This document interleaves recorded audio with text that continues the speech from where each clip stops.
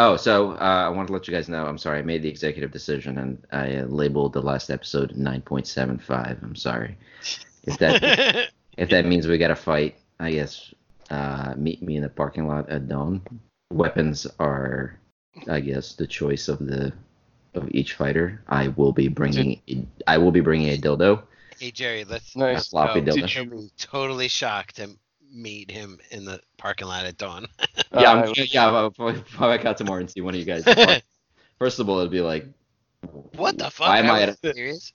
why am I in a parking lot at dawn? But Right, exactly. It's there's not there's no parking lot within miles of my house. So.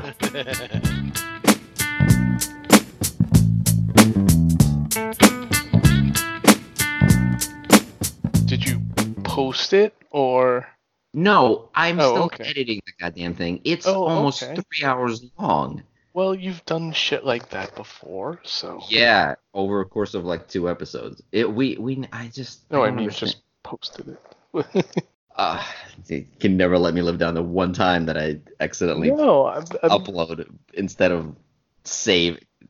We all make mistakes, Jerry. Okay, we all make mistakes. You actually uploaded instead of checking it in advance? No. So what happened was I set up the podcast, and in order to upload it, you have to fill out a bunch of fields, write a description, and then you click save, and it uploads the episode.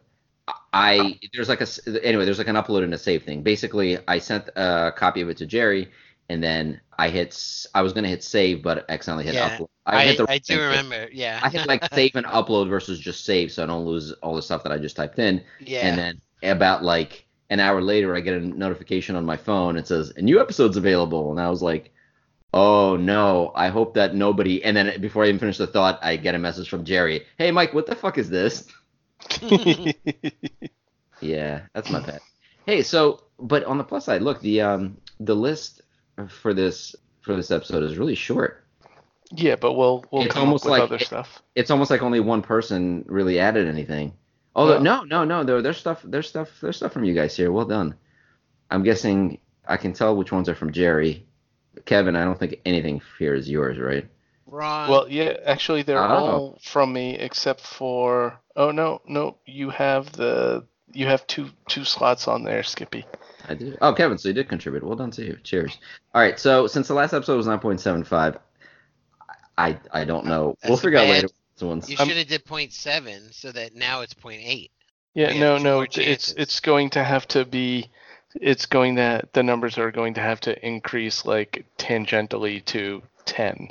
So it's going to be like.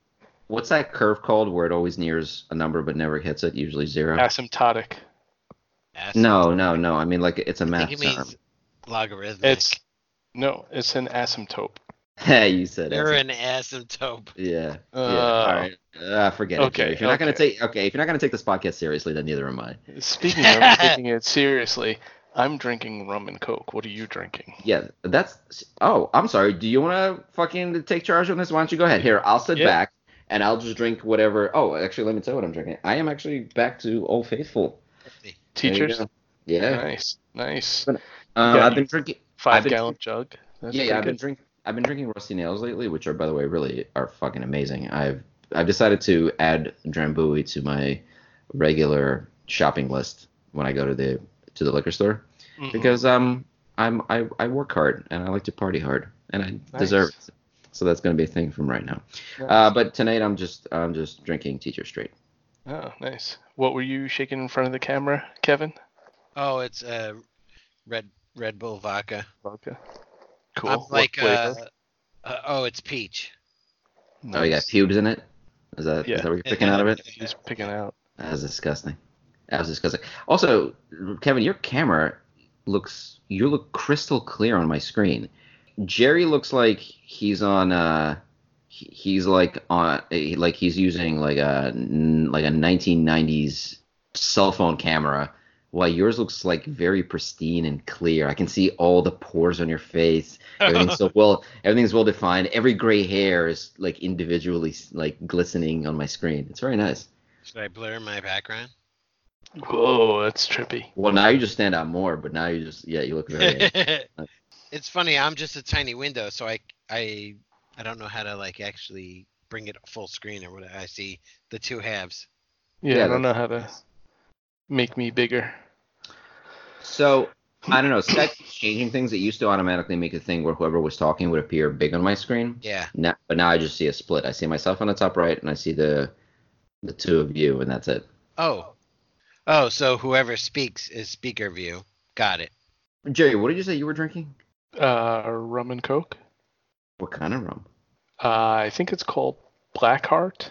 Wait, is that from is that the Bacardi one? Is it spiced? It might be. Yeah, it's spiced. I don't know. I could go and get the bottle, but it's in the other room. So Bacardi has a type of black rum which I cannot drink. It has the oddest flavor. Like even if I drown it with Coke, I can't. Like just the flavor is just too goddamn strong. I don't know. It tastes fine to me. So my boss had like a box of different Jack Daniels. So I mentioned this and look what he gave me.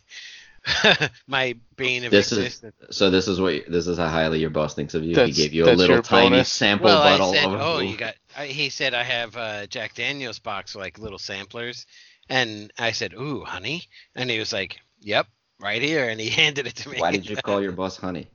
See, I'm telling you, go for the sexual harassment thing. You called him honey. He gave you whiskey. Come on, man. What more do you need? Come on, get that raise. First? Yeah, Next thing you know, you wake up, you're bent over the desk in your office, your pants are around your ankles, and you're like, oh man. And there's like warm liquid dripping down your leg. Oh. You had to go that extra little mile. Well, you were painting a picture. I figured I'd put some tactile it's Jack, but not the Daniels. You could just see Bob Ross.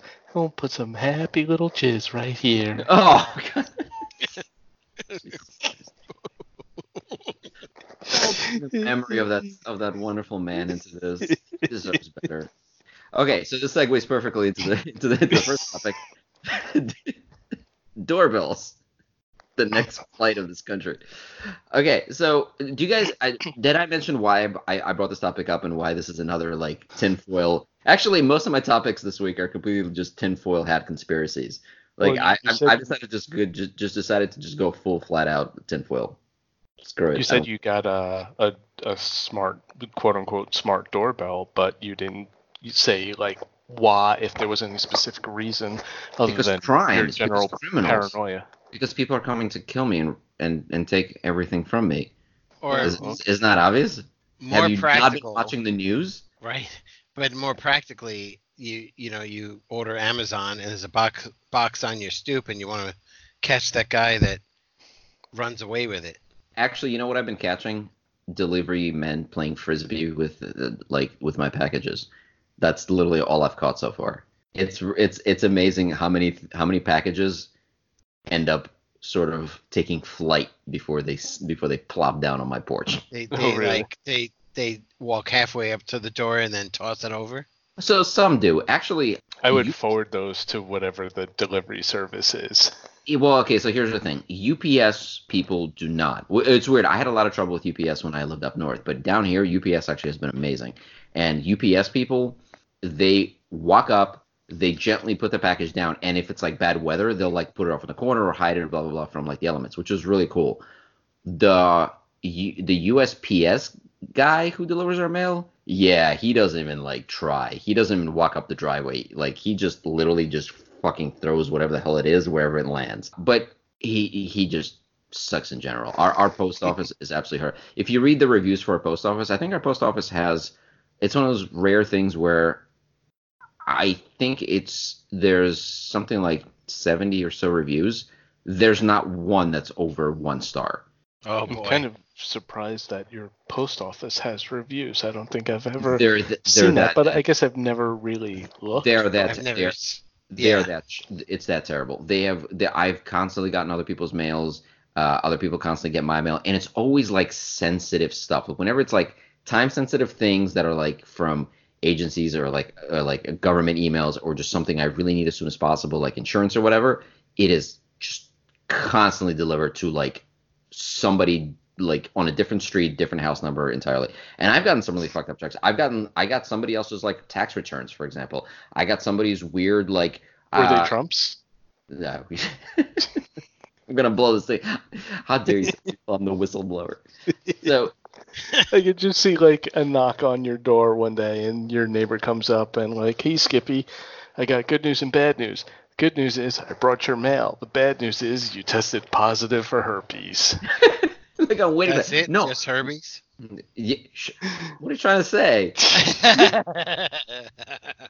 Yeah, no, I have had people show up on my doorstep with very sensitive mail, and I'm just like, thanks. You know, you kind of make that weird like eye contact where you're like, I totally hope you didn't open this letter and look at the like what's inside, and they look back at you and say, I hope you totally don't think that I opened it and then totally resealed it, but now I know your deepest darkest secrets. Yeah. Does that happen to you? Yeah, just like what's up when I was going through like my medical stuff and things like that, when I was going through like the jobless period and things like that, like these were really sensitive things that were coming to my house. And I'm sorry, they were supposed to come to my house. They were going to all my neighbors Right. Apparently. Right. So anyway. And the neighbor shows up, not the mailman. I get it. Okay. Correct. Yeah, no, a mailman doesn't the mailman show up. Sitting on his porch reading his mail before he delivers it. Oh man, no, there's no way cream is gonna help this here. Yeah, so I got this. So anyway, so the point is, this wasn't the first doorbell I got. I got the Ring doorbell because at the time, like everybody was just getting Ring doorbells, and I was like, hey, that's great. Let me get a Ring doorbell, and that worked absolutely horribly. It had constant connection problems. It recorded like birds flying 10 miles away, but totally missed people walking up to my front door and ringing my doorbell for some reason. So I went through a couple of these, and then I got one from another company, and this thing works perfectly. But the thing that I've discovered because it works so perfectly is that these things are terrifyingly good at picking up things that even I don't want them to pick up. So in this example, my neighbors, and I don't have like a wide street, but I have, like a normal street. Some of you have seen it. So my neighbor's house is like maybe 30, 40 feet away or something like that.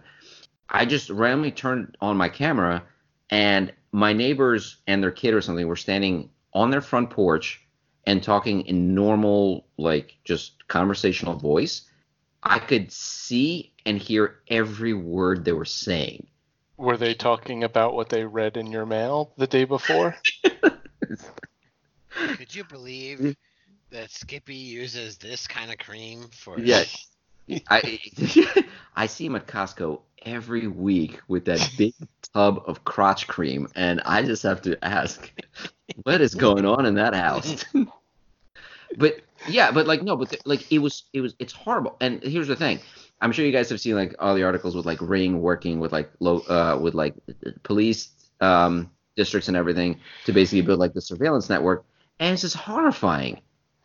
Like that means when I'm standing outside my porch, technically, like, because everybody has these fucking things at this point. Like anybody can see and hear what I'm saying, like to my wife as I leave for work every morning. Right, and the worst part is it's in the family of like Internet of Things, and it's how secure are those cameras and audio thing? Where is it going to some cloud server, and you think your account is secure, but those are the least secure devices out there right now. Yeah, the Internet of Things stuff constantly gets dinged for having shitty firmware that's like that can easily be hacked, and they can use that to get into other things in your house. And not to mention the fact that the companies don't exactly have morals. I mean, Ring was busted because they said they were letting a bunch of their developers in Ukraine just look at whatever videos they wanted, collected from any Ring cameras, not just the outdoor ones. So like they could watch any footage. That's insane. That's absolutely insane. Yeah. That's crazy. Well, I mean, we bitch about more secure things like, not Amazon, but maybe the Google one. It's still Nest, you mean? What? You mean the Nest stuff? Assistant stuff. Just Google Assistant or Google Home or whatever. Yeah. like we hear stories from each of those, Amazon, Google, whatever, but like then you just go to random Internet of Thing like Ring doorbell. Yeah, no, it's horrifying. It's like, was that really bad joke? It's some guy's talking to his wife, and his wife goes, "Hey, how come you don't have the Facebook app on your phone?" And he goes, "Because Facebook is listening to everything we do, and I'm scared that they're gonna, I'm scared that they're gonna be spying on me." And my wife laughed, and I laughed, and Siri laughed, and Alexa laughed. Oh, is this where I laugh because it's supposed to be a funny joke? Wow. Oh, man. Wow. No, that's Sorry. Apple. Wow. Sorry. Apple already. Oh, Jerry's upset because Jerry has a Google device in every room in his house, listening and recording everything he does. No, not every room. No, I laugh is really the Apple trademark. So be careful. That was funny. Nice. Thank you. Good job, Kevin. Nice. So, anyway, honestly, Skippy, I don't think you have that much to worry about. I can't see you standing on your porch talking, especially the last time I was on your porch, we were looking at like cow killer ants or whatever the fuck those things are. So I don't think you're going to want to be out there. What, the red velvet ants? Yes, the red velvet ants. Oh yeah. We got a nice lesson about those from Kevin a couple of episodes ago. Yeah. Some really key stuff. Yeah. That was my intelligent mode. Anyway, the point being, 1984 was right. We're all idiots, and we just keep putting more and more of these fucking devices into our lives. Yep. This is not gonna end well. This is not, if it was right about everything, this is not gonna end well. Every morning at 8 a.m. you have to sit in front of your doorbell to make sure you check in. Scan, it's going to have an integrated eye scanner. No, but it's so weird. Like, think about it. Like, think back like 15 years, right? If somebody came up to you, any kind of company or business would come up to you and say, "Hey, can we put a microphone that can record and hear your voice into your house?" You would throw them the fuck out of your house, laugh in their face, and go, "Oh my God, you are such an idiot. Why would anybody do this?" And now we're spending an insane amount of money to allow these things into our house. It's nuts. I don't know. It really is nuts. One of us did that, but two of us are like, no fucking way, not gonna happen. Well, yes and no. Yes, one of us has a bunch of it. Right, exactly. I was gonna say it's hard to defend that when we have a smartphone, like literally by our side, 24 hours a day. It's true. So yeah, I mean, Google added that mode to their Pixel phones where you can allow it to identify any song that's playing around you. So like anytime on your lock screen, it'll say what song it can hear, which means you're literally opening up the mic the entire time. It's always listening, yeah. Yeah, that's crazy. And as soon as they came out, the people are like, "This is amazing. This is why Google is the best, because they can do shit like this." It's like, dude, they're not doing this to help you identify some shitty song you're listening to at Starbucks. They're doing this to help identify you. Yeah, they're doing it so that later right. when you say like, "Wait, that's weird. How did Google record that?" They're gonna be like, "You literally gave us permission, you fucking idiot." You know that 80-page term of service that we made you read when you turned on your music ID option on your phone? You didn't read it, did you? Oh, that sucks. Oh no, that's terrible. You know what's funny? We'll be there to get your firstborn in 2 weeks. Yeah, exactly. my personal, it would be awesome to me. My opinion is having my own personal assistant would be kick ass, where it is listening and it's like, "Hey, remember to do this," or, "Oh, hey, that song is this." But it's the fact that it's on the cloud and this concept that anybody can access it or whatever. We hear these horror stories. That's the part that's a little creepy. But it's it'd be nice if it was, a little bit more personalized or whatever. Okay, but here's my question. So I agree with you. That would be great. It'd be great if it was little. That's the thing. Actually, you said that perfectly. It's not like they sell these things as your personal assistants, but that's not at all what they are. That really isn't the role they're now playing in your life. They're just data collection things that do a couple of. They make a few things easier for you. You don't have to get up and flip a switch. You can tell it to turn, a light off in one of your rooms, but then it also knows your deepest, darkest secrets, and so does anybody who has access to that data. But what makes me even more scared about all this is that this can't be the end. If a few years ago we couldn't possibly imagine letting cameras and microphones into our house, what is the most ridiculous thing we can think of that we definitely would not allow into our homes today that is totally going to be in our homes in about 10 or 15 years? The robotic butler assistant. Yes, that is actually what I completely agree with that. I think the next step is we're going to literally do the iRobot thing.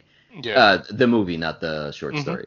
We absolutely are going to have murderous robots in our fucking house, and we're going to be doing this podcast. I imagine it'll be episode 9.999999875, and we're gonna be like, I can't believe my butler chef robot stabbed me in the arm today, but lol, at least I don't have to make an omelet every morning for my stupid fucking kids anymore.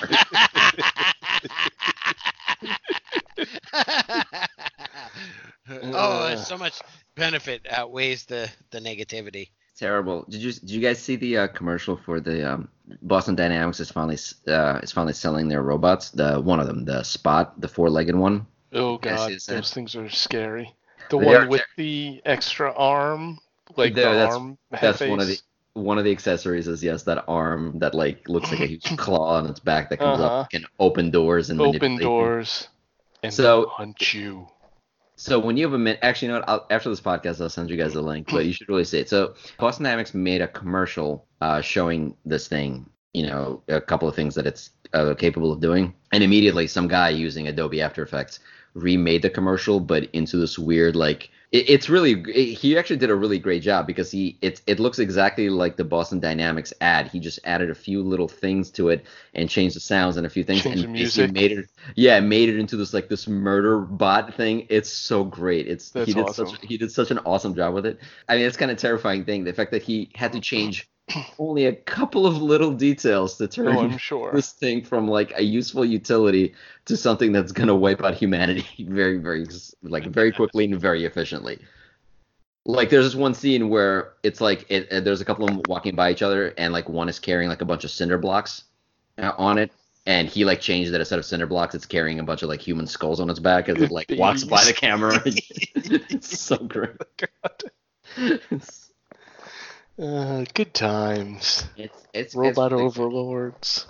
Well, I mean, I don't know if you guys know, but like Amazon actually is working on robots. They actually are building a robot for the home. They were supposed to show it this year, but they said they just haven't. Their development hasn't gone far enough yet, so they're not really ready to show yet. But they are full on developing a fucking like home robot. People think that for now it's going to be something that's like smaller and has treads and basically like can sort of follow you around various rooms.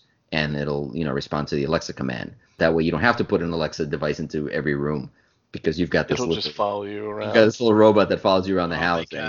So, like, when my friend who uses Alexa comes to my house and they bring their Alexa robot, if I have a Google robot, are they going to start fighting like Rock'em Sock'em robots? That would be awesome. That would be fucking cool. That would be really fucking cool. It'd be like, hey Google, kick Alexa's ass. They go into their own virtual reality and play poker together and be like, hey, fuck you and fuck you. But that wouldn't be an unfair fight. If you ever used Alexa, you'd know that's not a fair fight because you'd be like, hey Alexa, fight back. And Alexa would be like, I don't understand what you're saying. And it would just like order condoms or something for you. It's so bad. No, seriously, like, I mean, I have obviously Google Assistant, and then I don't have Alexa in my house except for that, that little wand.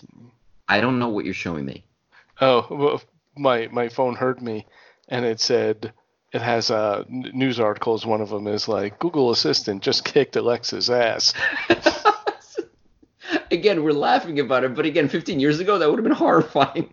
Really? That just popped up for you? Is that what you're saying? Well, he gave it the command. Triggered the word. Yeah. Yeah. That's so funny. Sorry, I completely forgot. Oh, yeah. So I have that Alexa wand thing. Yeah, it's like you have to press the button. Push button thing, like to order one item. Yeah, okay, but here's the thing. It actually has Alexa built in. It's supposed to have the same sort of responsibilities as Alexa does. I don't think it has all the skills, but it has, like, it can do simple searches and simple inquiries. I've had it for a year. It has not answered a single fucking question yet. Not a one. No matter what I ask it for, except for like things like weather or set a timer. If I ask it anything, it never knows what the hell I'm talking about. But it's recording you anyway. Yeah. But that goes back to what Kevin was saying. These things in no shape or form are personal assistants. It's just sort of like, yeah, it just sort of like records what I said and then tells me to go fuck myself and then sends the data back to its overlords and that's it. Yeah. Like its job is done. Right. I mean, what am I gonna do? I'm not gonna throw it in the trash, and it knows it. It's like my fucking cat. My cat can do whatever the hell it wants. It can shit wherever it wants. It can scratch whatever it wants, and then it just sits there and smugly looks at me, going like, "What? What? You're still gonna wipe my ass on your you're still carpet. gonna clean up after me and love me and pet me and give me food and take care of every single one of my needs." That's what these personal assistants are. They're just like, "Fuck you." Oh my god, we are literally like we are like their pets. It's terrible. Okay, now you have these evil Alexa robots. If you have a tiny house, can you fit one of those robots in a tiny house? You're getting good at these segues. I like that. Thank you. So, but you're skipping over things. All right, so we're moving to Mike's second conspiracy. Do we need to do them in order? Wait, I didn't know there was an actual order. Wait. No. So do you guys? Okay, so when I put this in the notes for the show, do you guys know what I'm talking about when I'm talking about tiny homes and tiny houses? Yeah. I know what a tiny house is. I don't know how it's a conspiracy. My wife and I were just thinking about that recently. Yeah, really? That's weird. Were you guys considering it? Because that's part of my conspiracy. There was a brief moment where we were talking about putting it on our property, like off to the side. Now, let me ask you this. Were you thinking about this a few years ago? Did it even enter your mind a few years ago? No. There you go. All right. So so I'm going to lay this out for you, okay? And then you guys can tell me how crazy I am on a scale, perhaps using the Kevin score that we never fucking utilized, which was brilliant, and I can't believe we never put it to use. What a waste. Should I get high for this? Because it sounds like I need to be in an altered state to truly comprehend this. No. This isn't a stretch at all. This isn't like this isn't like what's that theory that's been? It's a really popular thing that's been floating around lately. Flat Earth. What? No, not flat Earth. It's that philosophical. I don't remember who came up with it, but it has to do with the. It's like a short kind of story where someone dies and they wake up and they're greeted by this entity, and this entity says, "Oh, hello, you've died again," and he lays out this whole thing for them. Telling him the story of how should I put this? It's this philosophy where you are your soul or whatever you are. You live the life of every living thing on this planet that has ever lived or will ever live. So yes, Kevin, that's a very nice little bottle that your boss fucking is using to roofie you at work. So anyway. So what he tells them is that, like, they wake up and, like I said, they're greeted by this thing which they assume is God, and it kind of is, and it reveals to this dead whatever person that there's no heaven or hell. They're going to be reincarnated into another person, and basically over the course of near eternity, they're going to keep reincarnating into various life forms again on Earth that have lived before and will live and have lived and blah, blah, blah. So basically there's only one soul and it's just living out every life ever. So basically like any person you've ever met, or any animal or anything you've ever interacted with was just a reincarnation of you. And once you have lived the lives of all of these things, you then reach this enlightenment and become equal to this entity. And then you can go join it and the rest of its kind living in some other fucking universe of enlightenment. So, yes, I should have gotten high before starting this conversation. No, it's a really interesting philosophy. My wife and I actually have talked about it quite a few times. It's really, really intriguing. It means that, like, literally... You mean you've talked to you about it quite a few times? To me? What? Yeah. Very well. Yeah. No, we went over this. Like, no, we literally got drunk and had this whole conversation, like to the point where I was like, that means I fucked my dad. Like, it's this weird shit. Like, it's I was gonna say, Wait, go are you fuck married? yourself. yeah, it's like you have Go fuck but yourself. the thing is, when you're drunk and you're talking about this, you come up with some really weird additional theories because you're like, oh, that's why. Like, for example, you want somebody who's a perfect mate, who's a perfect it's a perfect match for you both, like physically or whatever, because that's you at a certain level of development that understands the other you at that same stage, and that's why you connect, because you were that same person. That's why you look for your literally for your other half, because that's you. Right. That's so. What So you're saying is like And your taste in these things change, because the whole point is that you're evolving and growing and changing. So that's why you always look for that balance, because you've changed, and so you find that thing. but you're not on a soul level. You're not changing so much at any one particular lifetime. No, you're It's not. kind You're of just like as you go through these different lives, and now, so. well, you're inadvertently changing. You're just not realizing it. Okay. Now, Yeah, see, how it's interesting, right? how like what time, and I say time in air quotes because obviously if you're living all these lives concurrently, Not concurrently. no, not concurrently. Not concurrently. well, concurrently, When you get and reincarnated, time doesn't exist. So you can live. Okay, like for example, literally, like, yes, I can live my life, die, and then be reincarnated as you, and right, then no, but I'm saying concurrently from our point of view. okay, So technically, by this theory, I'm you and Kevin also. yes, Just at a Right. point I die, I go back through this. So we see time linearly. Spiritually, according to this, time is just another dimension that you can move forward and back in, obviously. So how it far moves along. It moves back along. I'm sorry. Go ahead.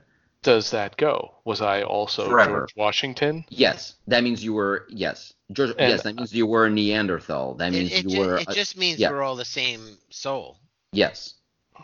Even It even takes. now, when all like how many billion are on the planet, we're all actually the same soul reincarnating into each of us. Yes. So Come on, it's an interesting. I think it's a really like it's one of those it's things that you're like, okay, that doesn't make any sense. But then you it's a start thinking about it, like, but it's kind of cool to think about and talk it's a about. great thought experiment. Like every Yes, story is a thought experiment. So like you just extrapolate and think about what it means.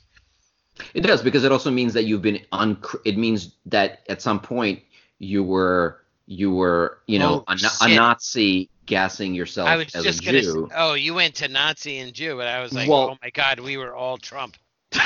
what's the difference? Besides a Nazi? Fucking, fucking. Oh, I hate myself now. No, but like, but that no, but that does bring an interesting thing, because that kind of ties into certain other religions where it says that all souls are linked and we're all just one, blah blah blah. This kind of takes it up a notch and says, yeah, when you're doing horrible things to another life, you're just hurting yourself. That's all you're doing. It's supposed to be more like that, basically. Oh, yes. And it's only when you realize those things, it's only when you learn through billions and billions of years of living and experiencing all this, that you finally reach this level of entitlement where you finally understand what, I guess, sort of like what the meaning of life is, or whatever But the hell it has to do. you know what? 42. The flaw. Well, Yeah, right. yeah. 42. Yeah. The flaw is people achieve degrees of enlightenment in a single life sometimes. Like But not that level. well, but the point is like I exist as me right now, and then I'm gonna come back and learn more as you. But like I'm also able to step outside my life and philosophically imagine the other, let's say, thought soul experiences. And then there's like the Buddha who apparently achieved enlightenment in his own lifetime, and then like even Jesus, if you That think was about me. if you think about Jesus from a philosophical angle, was like a dude, struggling through his life, through all of this, whatever. I'm not gonna describe all of his life, but like there are angles of even him where his life was like that, where he achieved a form of enlightenment, whatever. Right. But so the point I'm is, kind like, of proud about what I did with the wine in that lifetime. I wish I could still do that. So, but that's interesting because, like, so wait a minute, like, if which was a lot better what you did with it in a different lifetime when you were in jail and made it in a toilet. But yes, that's true. It means I was already enlightened. Equally as now impressive. I lost it. Like, what the fuck? That sucks, man. No. I was enlightened multiple times. No, you were enlightened, but the point is that just added to your thing. And by the way, there's nothing to say that because time no longer is linear, there's nothing to say that those lives that you live as an enlightened person are towards the end of your education. Yeah. Maybe coming back and reincarnated as Jesus is like the last thing that you do, and then you're like, oh, okay. I agree. No, I think with it would Jerry. be Buddha. Oh, you want to get into this? This conversation needs to be high. I think it'd be like this beginning. Yeah. So, well, okay. Oh, you know what? Maybe that's wait, it. you know what? Maybe oh my for God. episode 10, we should all get completely fucking high. So that's the point where, like, when we do the podcast, we don't even remember it. And then I accidentally publish it. Oh, that would be an experience, let me tell you. We could have my birthday podcast. Oh my God. I am hypersensitive to that. So I'll be like, well, you can pick your drug of choice. I would just do honestly, I would just eat some shrooms. I mean, I wouldn't admit to it on record. If I admit to it on record, no, goddamn. I don't have any in my house. My fucking doorbell. God damn it. I'm so sorry. I totally heard that. Ding dong. Wait. I'm watching you. Is your somewhere there's a fucking developer in Ukraine going, oh, we got him. Nice. Anyway, so the point is, this is why tiny houses are a conspiracy, is what I'm saying. Because I'm still wondering how I'm actually my dog and all I care about is playing with my balls. Yeah. Oh, I understand it all now. Never mind. Also, yeah, and again, Jerry, just so you know, this puts your habitual, unending, out of control masturbation into a whole different perspective. It's totally okay because all you've been doing is just fucking yourself this entire time. Channeling your dog life. Exactly. Yeah. Yes. Yeah. You've been doing nothing but jerking yourself off for billions of years. It was all worth it. It was all true enlightenment. Oh my God. That's all that matters is when you can lick your own balls. Nice. Yeah. So many stiff socks. So anyway, okay. Okay, so the tiny house conspiracy. So here's my thing, ready? Okay, I'm not sure in which order to explain this, but okay, you guys have seen movie like sci-fi films where they show the future, and it seems like in a lot of them, anything from like Blade Runner to some of the animes that you watch, like Ghost in the Shell and everything, whatever, there seems to be like this thing where overpopulation is totally a problem in the future, and you always see people living in like these tiny little cubicles, right? Like where like the bed comes out of the like even in Fifth Element, whatever. Yeah, like everybody lives in motel in or something. Yeah. Yeah. Like they all live in these tiny little spaces, right? Okay. So in the last few years, there's been a huge uptick in general in this whole like tiny house movement. There's a lot of like websites that show how to build these things, how to make these things. There's people that talk about things that they convert into tiny homes. They're like people that are turning like shipping containers or like old trucks or whatever, and they're all like, yeah, this is awesome. Like I can sleep on this, and then I flip this up and it becomes a toilet, and it's great.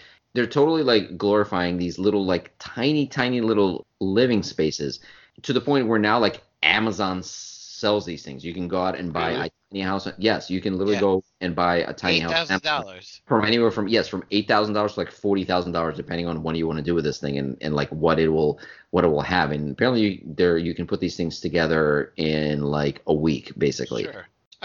They're becoming think more. about your smallest camper, and except that it's a couple of foundation footers, and you just plop it down, and there's your house.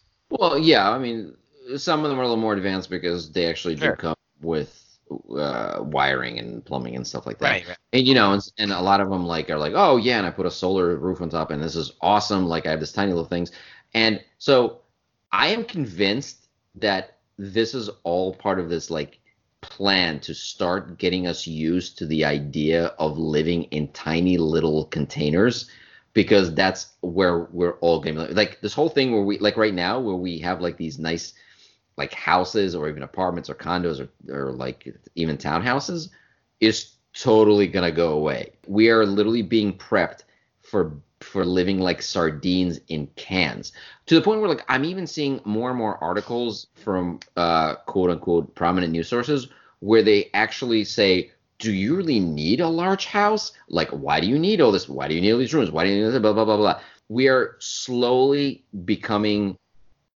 like they're slowly introducing and getting us used to the idea, and again, even glorifying this whole idea of like living in a tiny space. Like, why do you need all this room? This is great. You have this tiny little house and you have all this open space around you, which, by the way, eventually they're going to say, well, if you have this little tiny space, why do you need all this land? You could live like in a city. You can stack these things and live with your neighbors. Yeah, just live in a amniotic pod and imagine your whole life. Yeah, it's so great. It's so convenient. Look at this cool thing. You just wake up and your table is right there. You go to work right there. Or what is it? Like Ready Player One. Like why do you need a huge thing? You can live in a little container space, and then you put on these virtual goggles and you have this endless fucking world to explore anyway. Yeah, why Matrix. So anyway, my conspiracy is that this is seriously the powers that be just getting our mindset to the point where we will be living in these tiny little spaces within I don't know how many years. I don't even think it's going to be within the next like 2 generations or something. But it's like really pushing this concept where it's going to be completely normal, especially with the fact that if you think about it, that like the younger generations, millennials, and even the younger, the Generation Z or whatever the hell it is. Is that newer? Yeah. Yeah, like they're talking about how they can't even fucking afford houses at this point. Buying a house to them is like just not a thing. Right.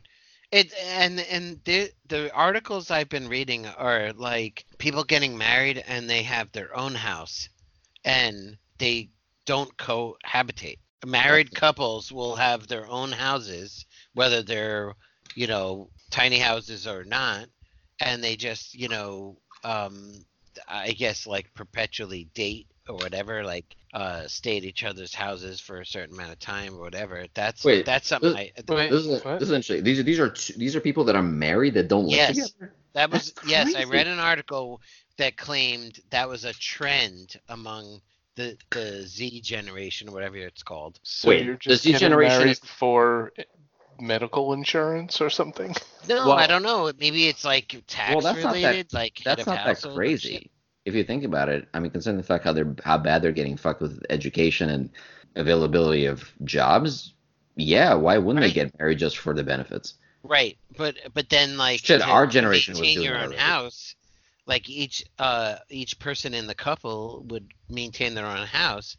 It's maybe they finally got ground down the whole marriage thing and like cohabitating, and it's like, no, this is all about me, but I still want to share my life with somebody, and like, so you end up with your own home assets and so on.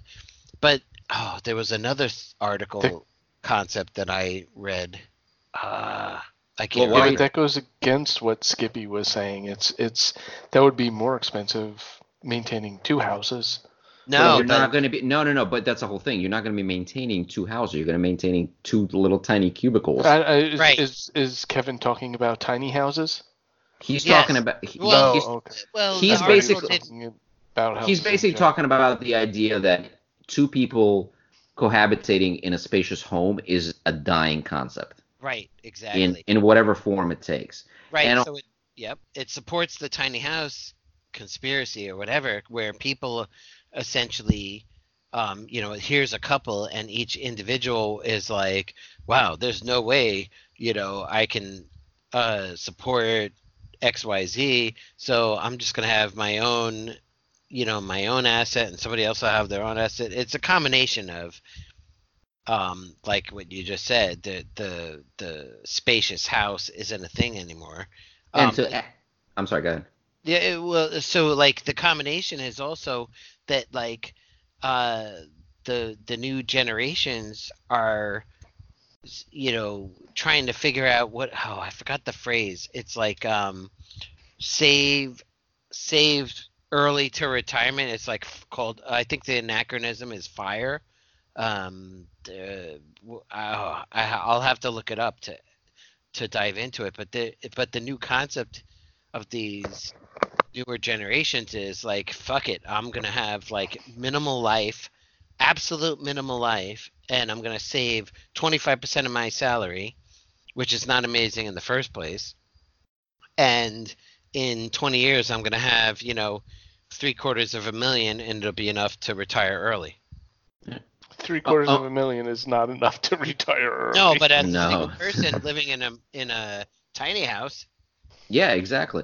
And by the way, to add to that, they're also saying more and more communities are talking about some already allow it, but there's an ongoing thing about saying, hey, you know what? If you don't want to live in a tiny house, but you have a bunch of property, guess what you can do?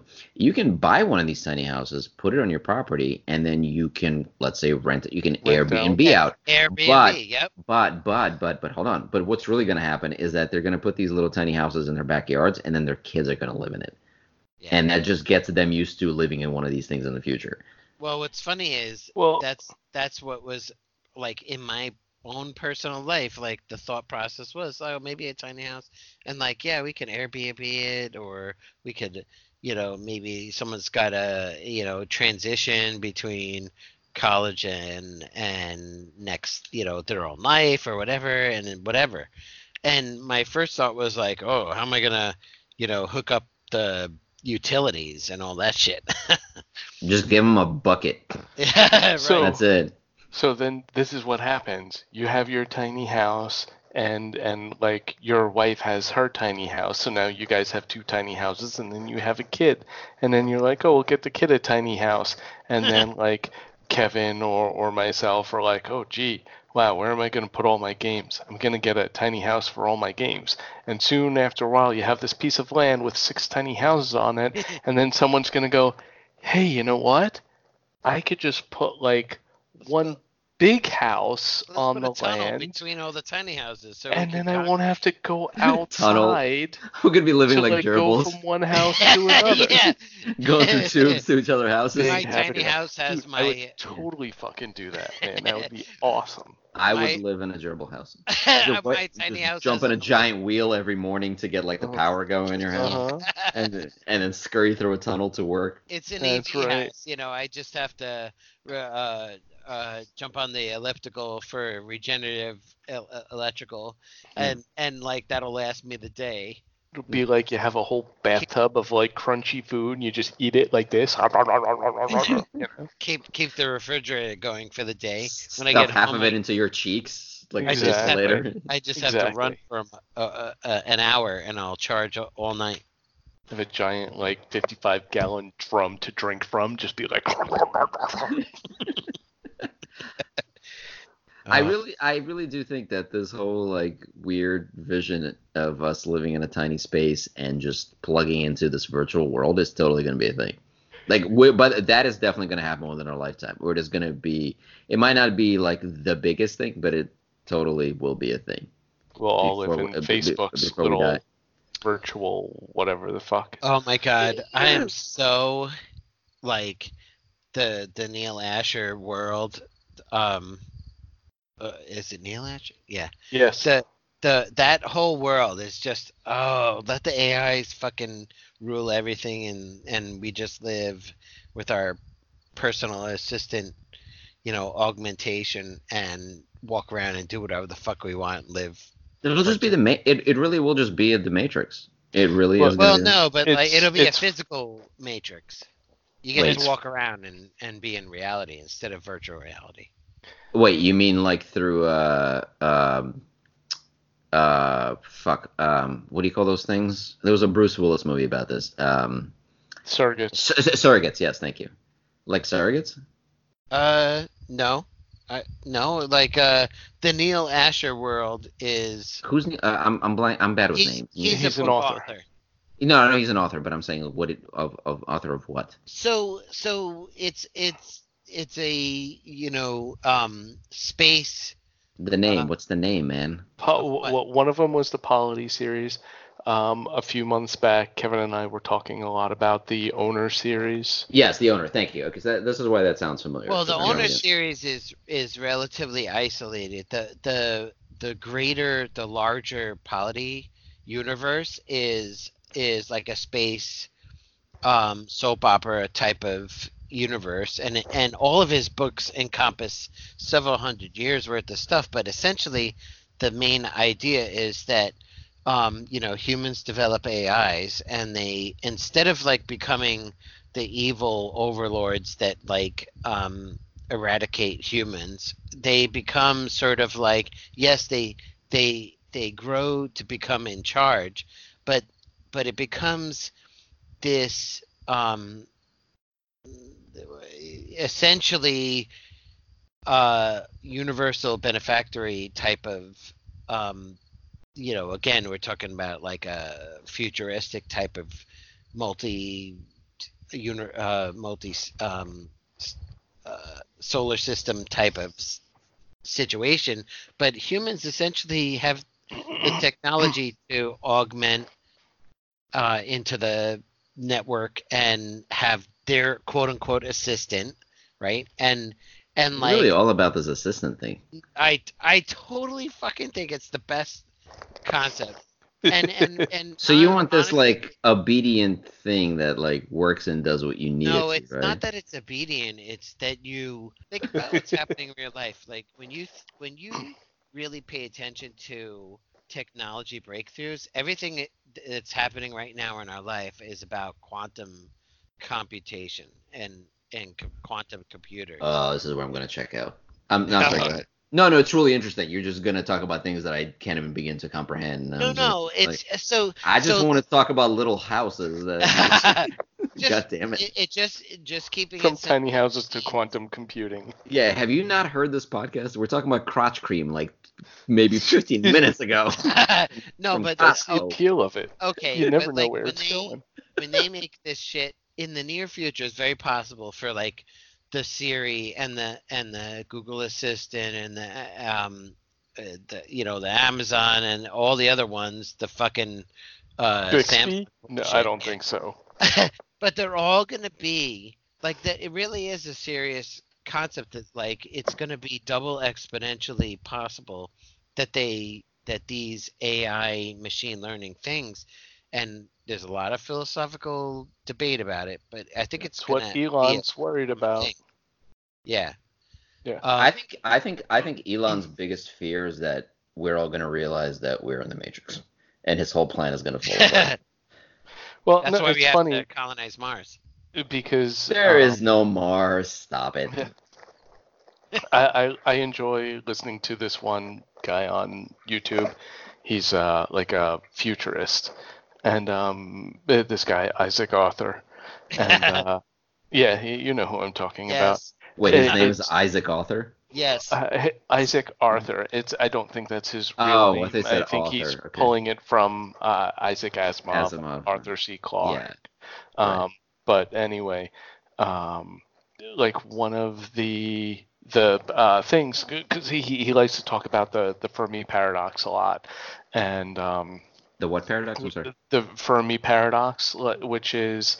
Well, I mean, I know what that is, but let's say somebody listening to this doesn't. Maybe explain it to them. Basically, yeah. Even if you say that for every like 1,000 galaxies, there's one solar system that could support life, and for every of those 1,000 solar systems, like there's one planet that could support life, and you like even if the odds of there being life starting on a planet is so minute, if you string this this equation together, the sheer number of stars and solar systems or whatnot out there should be tons and tons of civilizations out there. So why haven't we seen any of them? And so the Fermi paradox is basically just that. Even making all these assumptions that it's that difficult for life to start, the sheer number of stars out there should be something out there. The paradox is, why haven't we seen anything? Why haven't we contacted anyone? That kind of thing. And wait, hold on. I'm sorry. The paradox questions why we haven't contacted them, or correct. Why we haven't been contacted. Why we haven't seen other life outside of our planet. But why is that a paradox? Why can't you just argue that it just hasn't happened yet? Wait, because that's one of them. It's an analysis. But how's that a paradox? No, it's a paradox because if someone comes up with a I'm not. But by the way, I'm like arguing with you. I'm genuinely interested. I'm curious. Yeah. No. So the probability that like a potential life could evolve to the point of, let's say, humans could be I'm just gonna throw something out, like 1 in a million, right? There is so many stars that there are many millions of stars that there should be enough of hits on the probability so that there are other aliens, but yet we still haven't seen any. So are we wrong on the probability, or is it a paradox that like it should exist and somehow it hasn't? Right. It's just a contradiction of there's so many. The odds are so great that there should be something out there. Why haven't we, and the fact that we haven't seen it. So, but anyway, like one of the things that this guy was talking about is like ascension, so to speak. And like one of the things is like if we get to a point where we can just upload ourselves into a giant computer, why wouldn't we? Where after that we're effectively immortal. You mean the whole transcendence thing? Yeah. Where we're effectively immortal, we can create whatever place we want to live in, Wait, let's put it into a practical timeline, right? Okay. Right now, we're looking at real like quantum computers, right? And so let's say the quantum computer develops in the next decade, even 50 years, and they make it to the point where you could, let's say, map your consciousness, your thought processes into a chip on a computer. So then how many more years does it take to like everyone can map, and then we all just think about ourselves within a crystal or whatever the fuck the computer is, right? And like, why wouldn't we do that? Because we all want to live, and we're all fighting for fucking physical dominance on the real world. But then at a certain point, there's these assistants making our lives easier, and like all kinds of other weird shit is people are tending to want them because it makes life easier. You know what I mean? Like, why you get to the point where it's ubiquitous to like, well, why I don't want to die, so why don't I upload my consciousness to a crystal that lasts forever?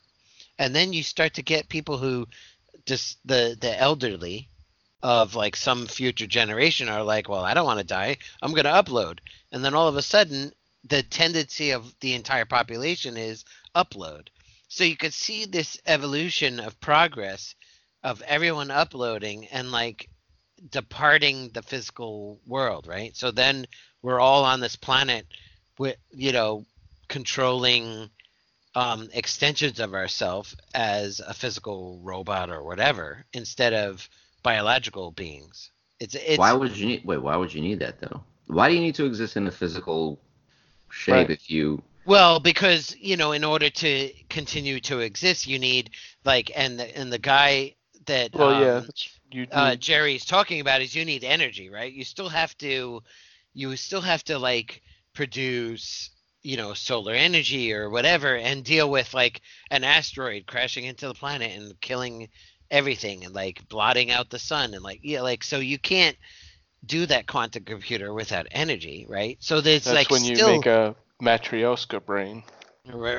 I mean, so yeah, so essentially you still have to survive in a certain way. It just becomes a different function. Like, we need to live and eat, but then like the thing I said is, I mean, no joke, quantum computers are right around the corner, and then it's not going to be like we might still be alive when there's a computer that could, you know, potentially start mapping human thought processes. So it's just interesting because like we're gonna we have our world politics and all that shit's gonna come in the middle of it, and people are gonna be like, no, it's not right, and it's not religious, and there's gonna be a lot of years of fighting against it. But at a certain point, That it's kind of how we survive as a human race. So that Right. brings up an interesting question or an interesting thought experiment. So whoever gets the first like functional quantum computer, how is that going to affect everyone else? I mean, basically, effectively, you could hack anything. Anything. I mean, like whatever kind of normal computer encryption would be nothing for a quantum computer.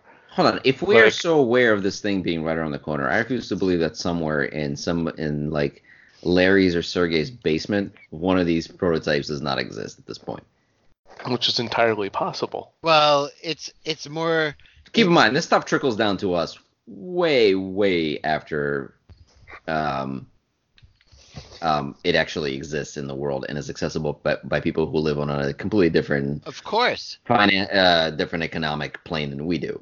Of course. So if we are aware of this, I refuse to believe that somewhere this thing is not already, being tested to some level, to some degree.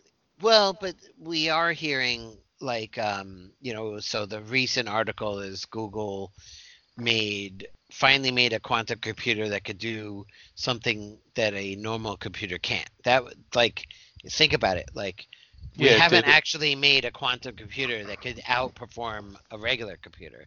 But until recently, where Google is, they sort of like, news got out, but then they pulled it back. They were like, we want to make sure that's really a valid comment. So like, we're on the verge of this next generation type of computer.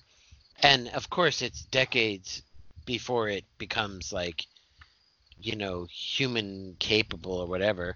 But that's like Elon Musk talking about the neural interface that, a couple of episodes back, you guys are talking about. What do you mean? You mean we were talking about it? We were, yeah. You mean you were there, Kevin? You guys are. Jerry was bringing it up, and I just wasn't. I just wasn't in the right mind. I wasn't able to comment about it intelligently because that was on one of his lower ascensions. You were plenty intelligent in that episode. Take it easy, all right? But my intelligence was looking at mermaid unicorns and not really, true. Mental augmentation devices. All right, so I'm not coming to boys' night. No, that was the best episode yet. I liked myself in that episode. Oh yeah. But when it comes to mental augmentation, you look great in that little shirt you were. That was nice. Oh yeah. Go ahead. Perky little. Oh wait. It was. I don't know. I didn't realize it was that cold in that room that day. Anyway, like, at this point we're all just sort of dreaming and whatever. But like, to me, that's a cool. It almost seems like that's the avenue humans are going in, is the quantum computation, and then it's an intelligence age, and maybe we need that. We do, but right now my whole thing was more focused on these young people with no money, explaining how exactly your sink can also be a toilet and it's totally sanitary. So we've got a ways to go. You know what? They're neat, and I think part of it is the the quantum computers or the tiny houses. Yes. You know what? They are. Both are. I can't help but think that they look really good on paper, but if you actually think about living in one of those I couldn't and imagine. functioning, it's a fucking nightmare. Yeah, not it's with not anyone else. It's basically the size of a tiny, not even a tiny apartment. I mean, these things are like 200 square feet. Yeah, it's a hotel room. You got a little bedroom no, because thing, and a kitchen thing, and a bathroom thing. It's the average home in Japan. Yeah. No, I'm really, but anyway, the whole point was that was the conspiracy. I really thought I'd get a lot more pushback on that. I'll be honest. No, I honestly don't think that that's where it's coming from. I think a lot of it is also, just the environmentally conscious, or like, a smaller home, a smaller carbon footprint. I don't need all this, all that stuff is wasteful. We could live cheaper, we could live smarter, and stuff like that. But you're not. But hold on. The people that are pushing this agenda, the people that are trying to convince you this, are not the ones who are going to be living in them. This is being pushed onto people who are. Yeah, I'm sure. Yeah, I can see Jeff Bezos living in a fucking tiny house. Get the hell out of here. No. I think it comes because that's why I brought up that the millennials and the Z generation are like, I'm gonna live with my parents and have like zero expenses, and I'm gonna save 25% of my $60,000 salary. They're living. Hold on, millennials and the Z generation isn't living with their parents because they want to live with their parents. They're living generation. They're living with certain restrictions because they have no other fucking choice. It's a right. So it really is a crisis. No, it is. Of course. That's because like the cost of living and like $10,000 10 years ago is not $10,000 anymore. It's it's $2,000. So and we haven't, economics hasn't caught up to the same amount of money. So they're really, even though a person can get out of college and maybe start with a $60,000 job, they're like, there's no way I can live on this. It's nothing like 10 years ago $60,000 could have done. So they do tiny houses, they live with their parents, they save 25%, they live on cheap shit, they work. They're not saving anything. No, that's the problem. No, that's not true. Yes, they are totally saving. No, okay, the fire retirement plan. I will look up the fire retirement, but I not a day goes by when I don't read at least a handful of articles that says that millennials have saved shit.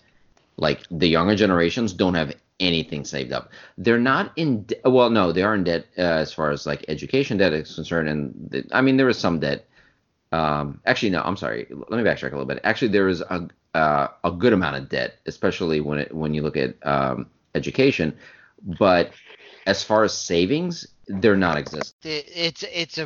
What's happening is because of those extreme circumstances, some of them, not all of them, it's not maybe indicative of all of them, but some of them are finding incredibly odd, like extreme situations to persevere, which includes tiny house or like close to zero expense life as they can, and they save at 30 something, they're saving 25% of their salary on a $60,000 to $80,000 salary. That's insane. Like they don't have $60,000 or $80,000 a year salary. We must be getting very different information, because everything that I've been reading says the complete opposite. It says that they're either a huge lack of jobs or severely underpaid jobs, and they are saving shit. Because even though if you're looking at their expenses, their expenses are not where some of our expenses are, but actually to live in a tiny house okay, let's say even if you are like somebody living in a tiny house, living with your parents or whatever, your expenses are still pretty goddamn significant compared to what ours were 15, 20 years ago. They're pretty much spending the same amount of money but getting nothing back out of it. Well, certainly. Think about it. Wages have been stagnant for a very long time, but everything has gotten more expensive, from food to clothing to utilities to things that you unfortunately have to own at this point in order to function in society, like smartphones. Like all that stuff has skyrocketed. Salaries have not. So they're even with nothing to show for it, younger generations are still spending an insane amount of money. Yeah, not to even mention education costs. So totally agree with you. I really don't think that they're building up some massive reservoir of retirement funds. I really don't. I think they're literally living barely paycheck to paycheck, if that. I have definitely seen articles of some.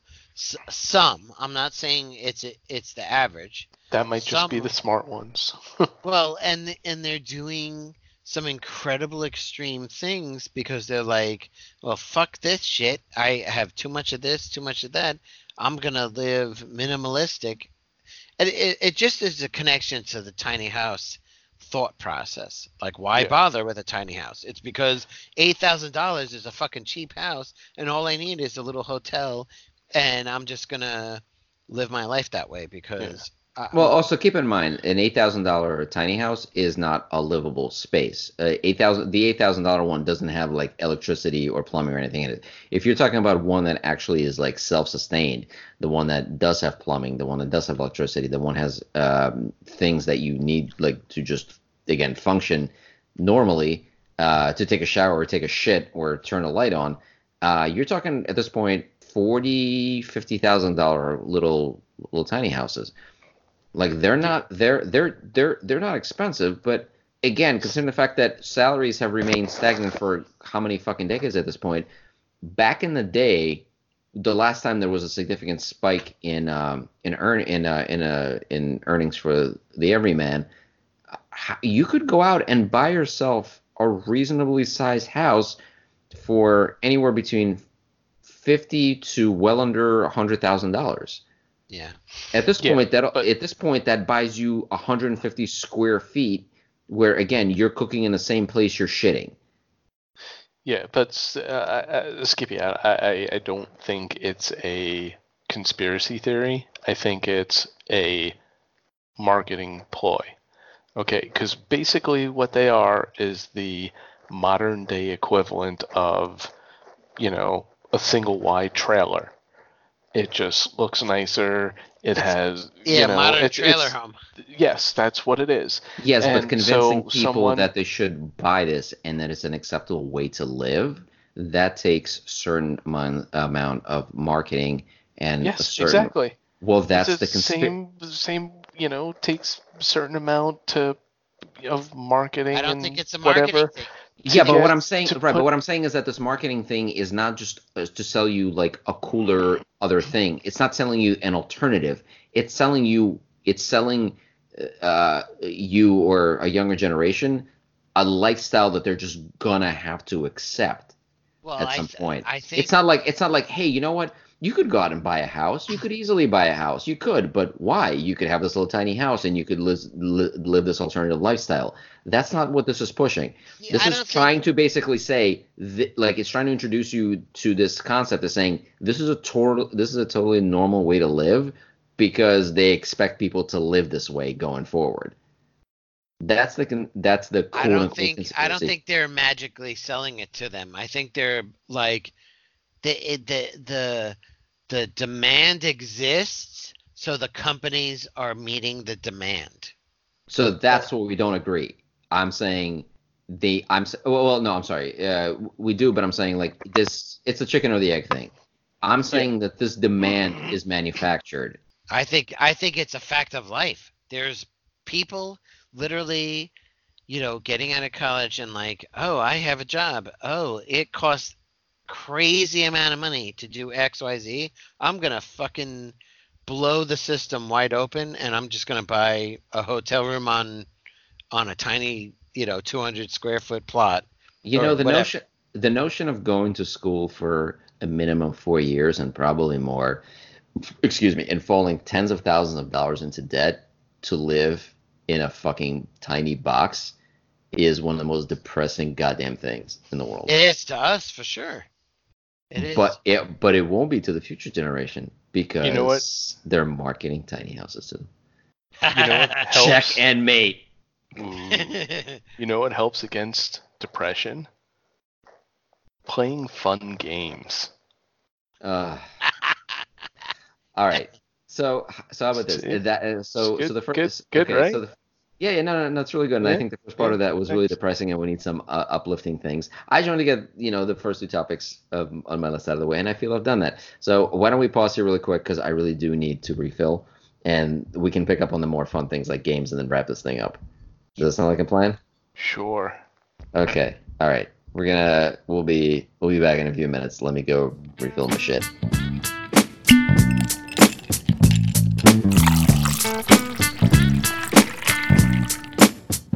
Jerry, why do you look so tired? I know we're doing this a lot later than usual, but usually you're the one who's bragging that you're up till wee hours of the morning. It's because I'm in my nice comfy chair, and it's like loving embrace and warm, and just come and snuggle with me.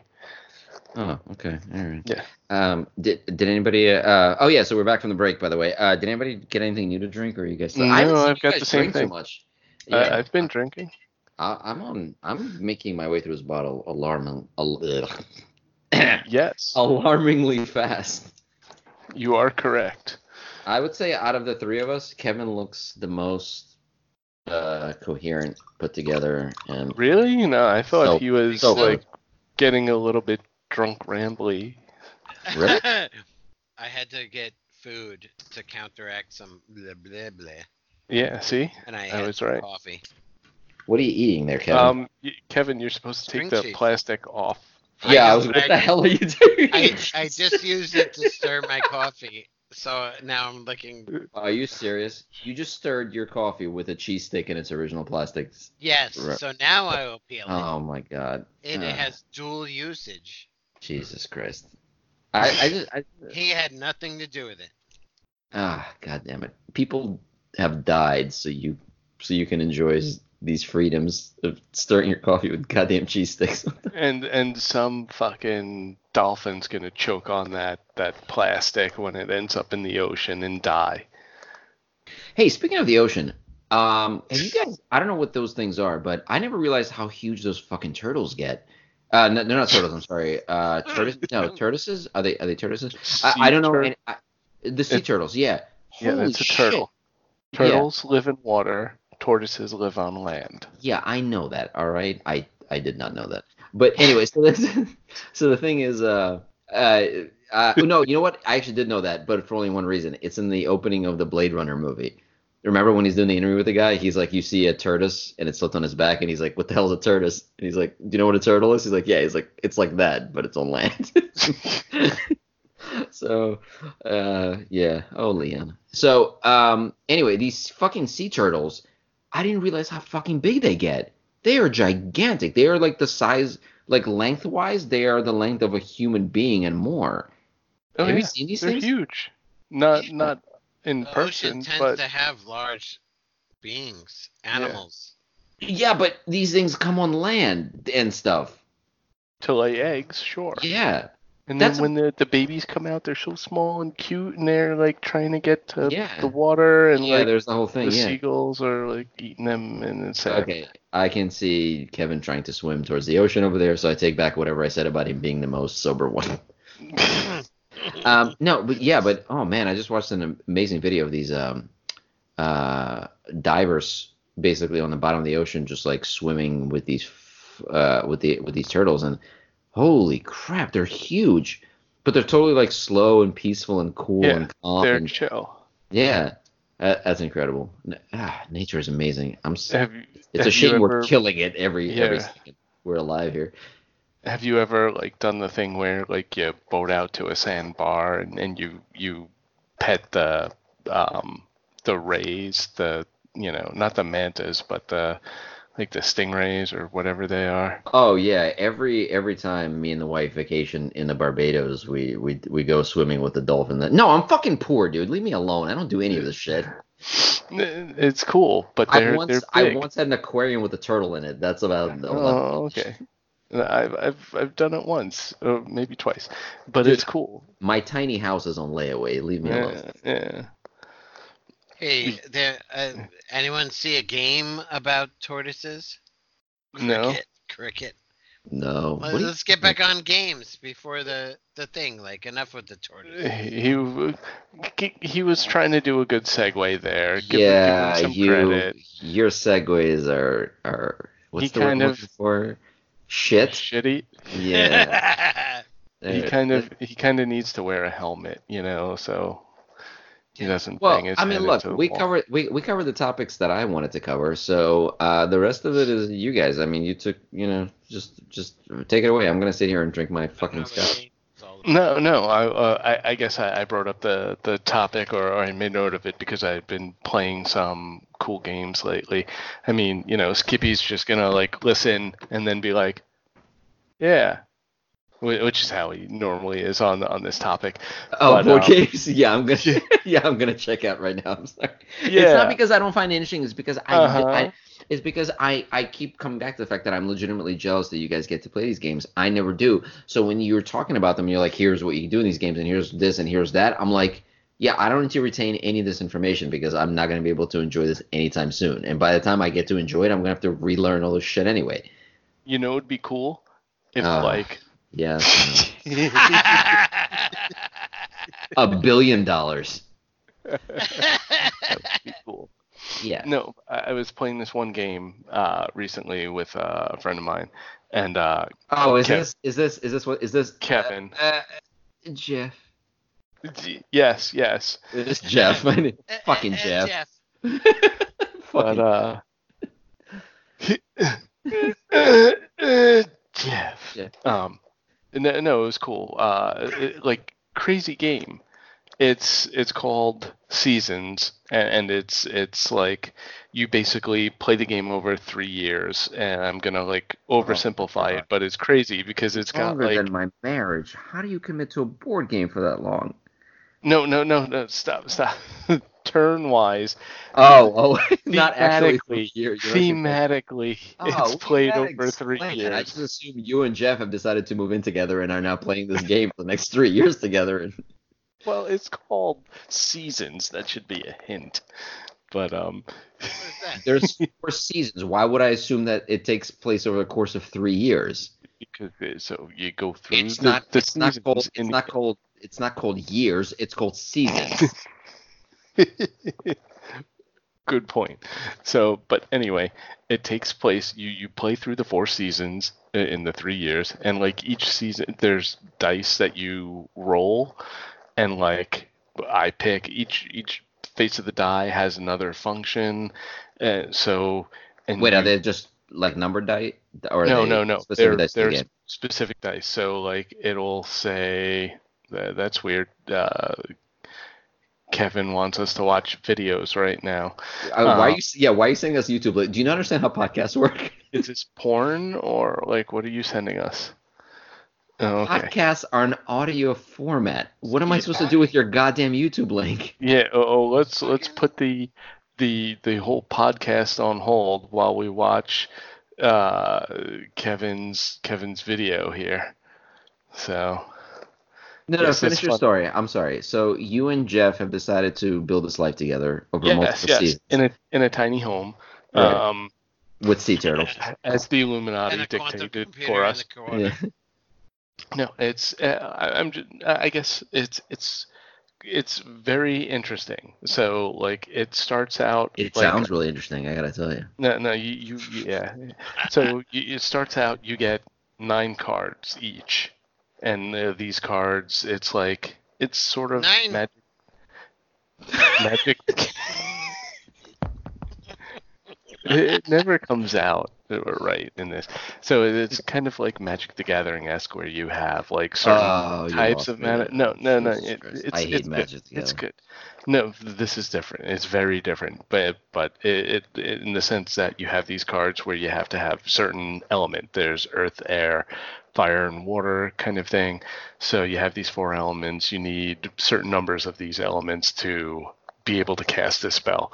And the way you get it is each season you can roll this type of mana on the dice. But if there's fuck you. If there's No, keep going. If there's 3 people playing, you have 4 dice, and like the first player rolls, and you get to pick which die you want first, and the next person picks the rest. And so die? there's I would die. Definitely choose to die right now. But Yeah, you're only making this more difficult. Can I just die? But it's I would like interesting all 4 dice, please. There's I like would like to die in strategy. each season. Oh, fuck you guys. I'm trying to. I'm a big. You sure are trying. Beauty of the strategy, and the many levels of strategy, but never mind. During which season do you die of boredom, though? I don't understand. Just. I miss you. I miss you. I wish I could be there to like give you a big hug around your neck. Wait. Start over. for about 3 minutes until your eyes rolled. Yeah, exactly. Exactly. Anyway, it's a cool game. You're not interested in hearing it, but I am. I feel like we don't have the right format to this. The name of the game? He asked what the name of the game was. Seasons. Oh, right. Duh, Kevin. Anyway, no, so I feel like we don't have the right format to discuss board game. No, because we all really like board game. I mean, granted, you guys are more into that than I am, and you guys spend a lot more time in it. But like board games really are awesome, and we mentioned this in an earlier episode where like I'm so glad that they're making this like resurgence into life, into culture and everything. But like I feel like whenever we talk about them, it's just so hard to relay how these things work and what makes them unique. To see it and have it in front of you. Like, remember the Cthulhu game that we were playing? Yeah, that was great. This game starts out like that. I went on an entire rant about it. I listened back to that podcast and I was like, Jesus Christ! I just kept talking about this game for about 10 minutes and repeating myself over and over because I really really like that game. Well, that's kind of what this game is like. At least the beginning, you draft these cards. So like I have 9 cards, you get 9 cards, I pick one. We draft them. I give you my hand, you give me your hand, and we pick. And the thing is that like we get to hold hands. Oh, yes, that's we cute. do. Oh, that's we sweet. go through these 9 cards. Wait, yours is slimy. What? Yours is sticky and slimy. I don't want your hand. Oh my god. Okay. So anyway, after you get these 9 cards, because the game's broken up into these 3 years, you have to figure out which ones you want to use first. Hold on. I have to ask a very important question here. No, this is very pertinent. Kevin, where's the cheese stick? Because I didn't see you eat it, but it's gone. Where did you put it? Holding up an empty wrapper does not answer my question. Where's the cheese stick, Kevin? It's been eaten. Why is he bending over? If you put it in your anus, the cheese gets absorbed faster. And goes right into your bloodstream. Ooh, suppository mozzarella, nice. Just comes right back out. Oh. Again, I'm guessing. From crotch cream to quantum physics, from crotch cream to quantum computing, and from quantum computing to cheese shits. in under 20 minutes. Well done, us. Anyway, Jerry, I'm sorry. We've been very rude to you, and I've interrupted many times. So yeah, no, I mean, I'm on brand. But please, now go on. Okay, so we're holding each other's hands for 4 seasons, and then what happens? No, but like, so you kind of know what your opponent has, but then you're trying to figure out like, what do I give to you and what do I keep for me? But then you can only use 3 of those. The game's broken up into like 3 main rounds. Each round is a year, thematically. But you take those 9 cards and you What's split the them goal? up. The goal is to get the most points, so to speak. Okay. Okay. So, but you can only use 3 of those cards at first. You have to take those 9 cards that you have and figure out, like, I'm going to save 3 for the second round, the second year, and then another 3 for the third round, the third year, and you're trying to figure out, like, before the game even really starts, where you're going to be at that point and what your strategy is. And then, of course, I feel like Skippy always... when I was talking about quantum computers. it's really cool. It was fun. Wait, just call me stupid? That's no. like, what the fuck? I didn't call you stupid. I called you Skippy. Wow. He insinuated you were stupid. Oh my god. No. That would mean I'm stupid too, which I wasn't. So, yeah. But it was a lot of fun. And I may or may not have picked up the game today on sale. But but one of the things... Wait. You picked up the game... I'm sorry. Did you say you picked up the game on where? On sale today. Oh, for some reason I thought you said on Steam. Never mind. Go ahead. No. Yeah. No, but so, like, one of the things is, like, I know I'll have this game short of, like, some natural disaster forever. 30 years from now, I can pick it up and play it if I want to. I've seen, like, one of the guys that I watch for game reviews and stuff like that. Usually I'll watch him, Rado. I don't know if you've ever seen him. Rado runs through whatever. He has a YouTube channel. He plays games, and it's a good way to kind of, like, see if that's something that you'd be interested or not.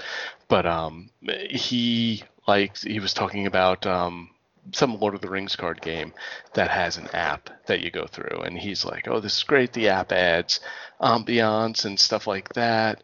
And you don't have to worry about the bookkeeping of the game. It kind of takes care of all that, and you just get to focus on your aspect of the game, playing the game. But to me, I think that's just putting, like, an artificial shelf life on any game. The game would require an app to play. Like, what happens when that app's not supported? What, do I have to, like, keep my a device in the box, so if I pull it out in 10 years, I hope that app still works, and No. I want to say, by the way, I completely agree with you. Any game that needs any kind of thing that needs like support from whether it's website apps or whatever, I will not touch. I absolutely will not touch. If I'm playing a board game, it has to be 100% physical. Right. Because you're completely right. That means in a few years, and not even you'd be lucky to get to a few years, it becomes completely obsolete. The only thing is, and I don't have any actual example of this, is if the company says, okay, we're done supporting this, so we're going to release some kind of like standalone. Or standalone thing that just supports the game, or you can play without the app going forward. Right. Yeah. Yeah. Otherwise, I'm not touching anything that has that kind of element to it. I don't think I would mind something that said, hey, here's an app that you can use to avoid this or that, but the game has to be able to play alone, without any kind of outside help. Do you guys remember? I don't know what it was called, but there was a couple of board games that were out. I mean, this was a really long time ago, where you had to pop in a VC. You had to pump it. You had to pop in a VHS tape. Oh yeah. And play hit like play and pause as you play the game. Or I like vaguely fast forward to like that. How it counts like the feet on the tape or whatever the fuck it was. Like fast forward to 12:53. Yeah, it's been so long, but oh my god, I remember that. That was the dumbest fucking thing in the world. That completely did not work, but it was also incredibly cool. Like But choose your own adventure books or something. sort of like that. It just, yeah, it's sort of like, okay, you've reached this like chapter, like fast forward to this point in the tape and watch like this explanation or this introduction, and this weird, like the one that we played had like, yeah, this like weird thing in a black hood with like a skull come up and say, "Woo, you are blah blah blah," and whatever. And yeah, oh god, that was so horrible. But like even something like that is just completely obsolete and useless at this point. No, what? You don't have an old VHS unit I and do. like I actually do. I have a a CRT VHS/DVD TV with. player. Ooh. Wow. Yeah. One of those I mean, it's all-in-one not. units.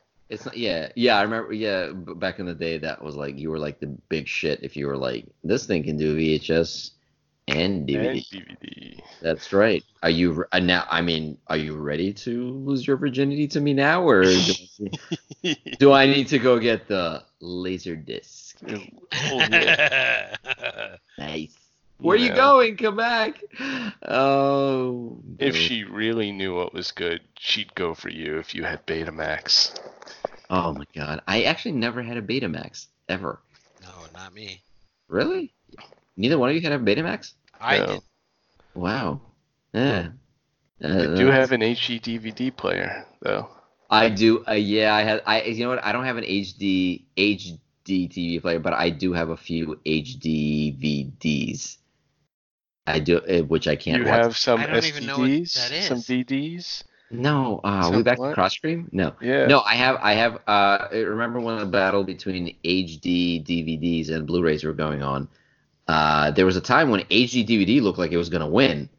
So I went out and bought a few things on HD DVD, and then like pretty much a week later they were like, yeah, HD DVD is dead, Blu-rays are gonna win. And I'm like, God. PlayStation for the win. Yeah, I never. Sony finally won a fucking format war. God damn it. So yeah, that was fun. Anyway, so this game sounds great to the parts that I remember. No, it is really cool. You'd have to again, it's hard to explain it without some kind of seeing the stuff out there. But I guess what I'm saying is I appreciate games that have like 3 or 4 different levels of strategy, because also like you have the strategy of just setting up the game where you're drafting the cards and picking your hand and saying I'm gonna use these now and save these for later, and like do you push a particular card out towards like the end of the game where you're not going to get recurring bonuses from it, but might be like a one-time thing? Or do you try to, do you think, oh, I'm gonna be able to get this out quick and early and reap benefit from it? Oh, I'm sorry. I don't know. I don't know what I'm doing that's making noise. And then with the dice, depending on the dice that you pick, you get certain benefits, but you also can kind of control how fast or slow the game goes. So do you go for maybe something that gives you less of a benefit but prolongs the game and you can, act out a few more turns, or what? So it's cool. It's layered strategy and it's cool. You have to think on several different levels and Are you bringing that next week? I am. Awesome. I bought it just for the occasion. Awesome. Yes. So what's Jeff like? Jeff's a dude. He's like, I don't know. He's when he listens to this episode, what would you like him to know about how you feel about your gaming sessions? It's like, what can he do better? Where can he improve? Like, where's Jeff lacking? Like, let's get to the root of your and Jeff's relationship. I don't know. Now that you've spent 3 years together through multiple seasons, what's Jeff really like? He could he could be a little bit warmer when he snuggles in, and Oh, I'm sorry, I don't mean to make. Yeah, like is he warmer in the spring and sort of cold and distant in the fall? Yeah, he gets a bit aloof and just wanders off. No, it's good. He's a good Eurogamer strategy partner kind of thing. Not unlike some other people that I know, like Kevin, who is like, oh, I don't understand this game. I don't understand this game. Just play it for me. And then it's like, ha, fuck you, I win. And then yeah, well, I mean, give him credit. I mean, half the time Kevin is sitting there with cheese up his ass. So I mean, yeah, so it just comes right back out.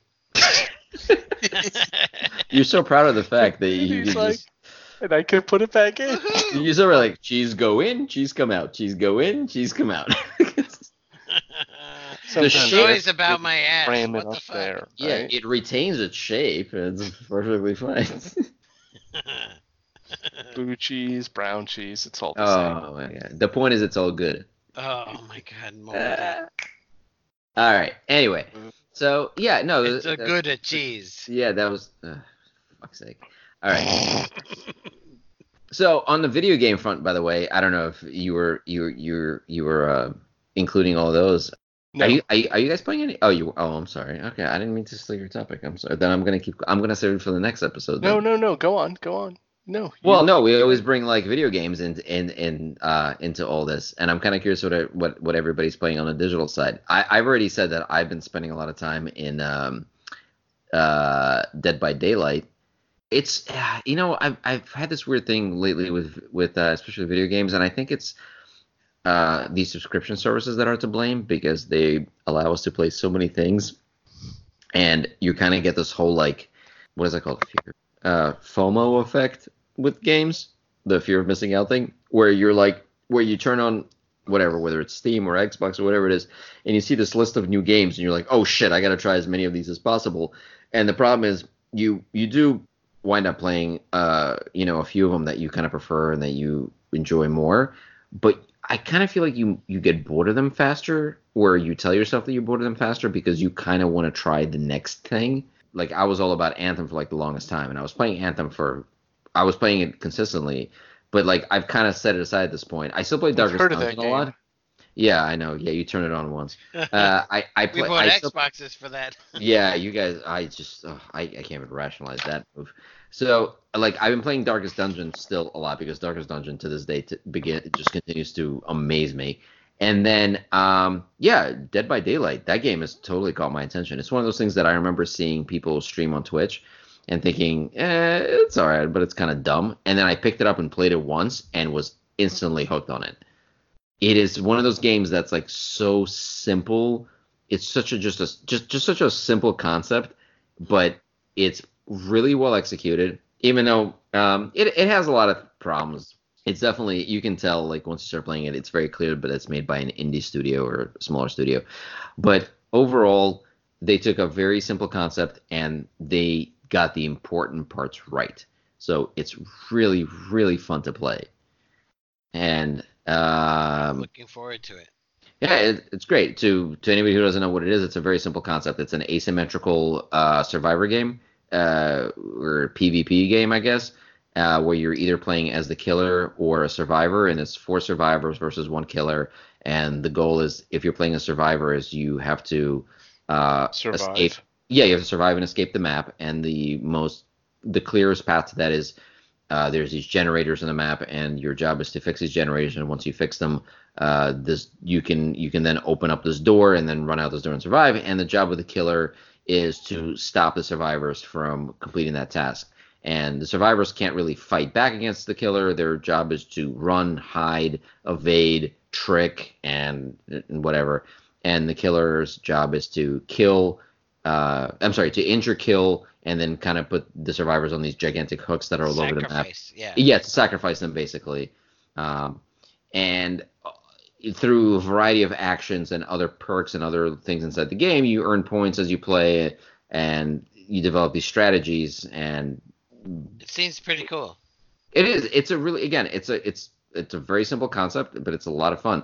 And because it's an online game, you run into a variety of players who play with different purposes and different goals. So in some cases, you'll play against killers who, for example, don't really care about killing all the survivors. They just want to they just want to earn as many points as possible. So they'll literally at some point just stop killing you and actually help you complete your goals as survivors and let you escape. And they actually let you earn points. I mean, that's pretty rare, I'll be honest. Most of the time, that's not going to happen. But from time to time, there are killers who are just like, I maxed out my points, or I earned a ton of points, so I don't care. You guys can escape. I don't give a fuck. Again, it doesn't happen often, but it happens. I installed it. I haven't had a chance to play it. Yeah, it took forever to download for me for some reason, but I finally have it. If you're playing on Xbox, I have to say one of the issues with Xbox is that for some reason installing a game just takes eons on Xboxes. Even if you're not, I get it. If you're playing another game on the Xbox, I get it. It prioritizes whatever you're playing, so it kind of slows down everything else. That makes sense. But you can turn your Xbox and just tell it to download a game and walk away and come back in an hour, and it'll be at like 10%. Yeah. That's absolutely insane. I thought I was gonna play last night, and I did it like got 25% through, and it said like you can start. So I went in, and the only thing I could do was the tutorials, which I did. Then I was reading the manual, and I'm like 33%. All right, time for bed. So I didn't get to play last night. That's the thing. It's like I feel like as soon as you launch the game, it like completely cripples the download even more. Because it assumes, oh, okay, this guy's playing something. Let's slow everything down so he can play online. It's really You're probably annoying. right. Oh, and by the way, yes, on the Xbox, if you like launch a game, how do you actually like close it? You don't. You just exit to the home screen and that's it. It takes care of all that.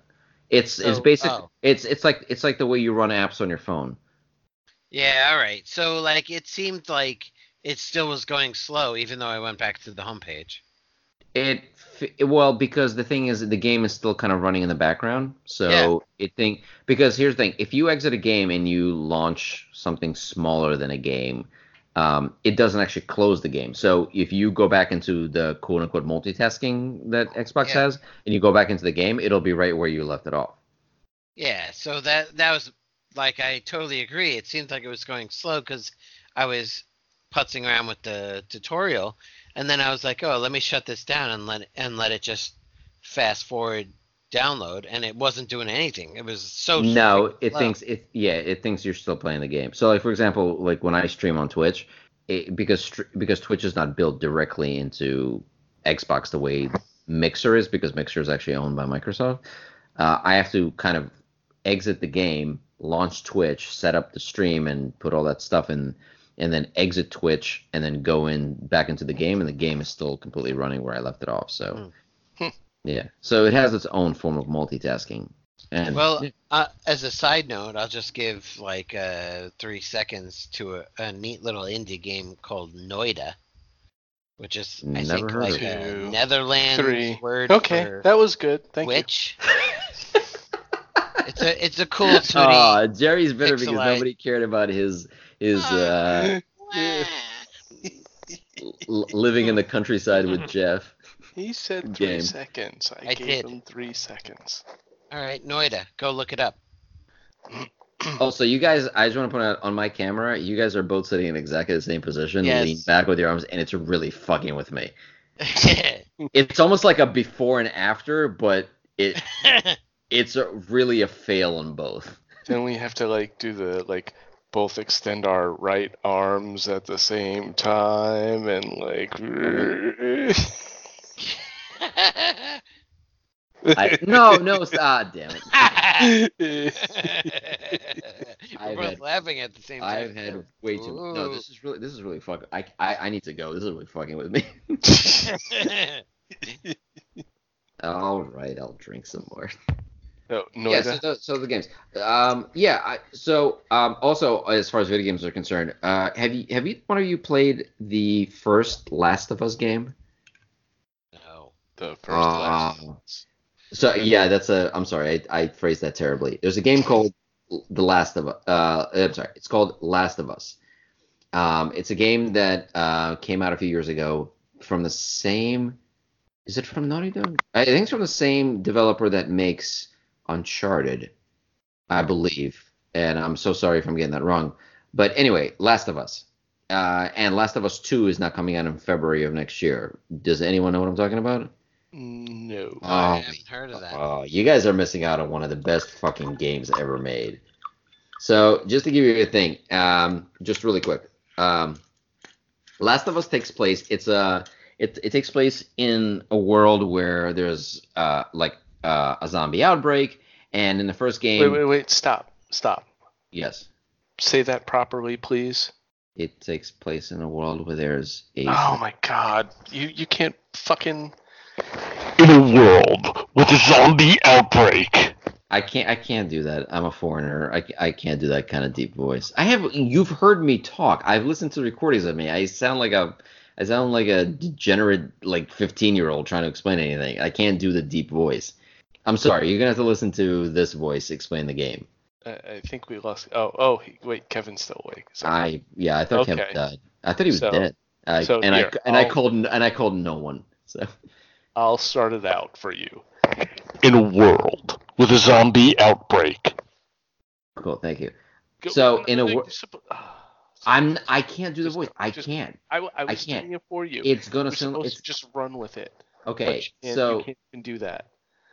It takes place a few years after a zombie outbreak, and civilization is falling apart, and these colonies of people and survivors, blah blah blah. You play this guy named Joel, who's this. He's 40 or 50 years old, and I don't want to spoil too much about the game because it really is one of those games you absolutely should play. He is tasked with guiding this girl whose name is Ellie. She's apparently okay. So there's this outbreak, and they don't know what caused it, but it's this weird gas thing, whatever. And probably because the zombies were putting cheese up their butts. But go on. Yeah, but they were shitting it right out, so it's fine. No. And she's immune to it, so you're tasked with getting her across the country to this lab to basically find a cure. And that's I'm way oversimplifying it, by the way. Anyway, it's about the relationship that this guy Joel and this girl develop. It's incredible. It's one of the most emotional stories ever. Did you cry? No, okay, so I didn't cry, but I promise you, ask anybody who played. I didn't cry. I didn't cry. No. Okay, there's a couple of parts where I might have gotten a little emotional, but ask anybody who's played this game.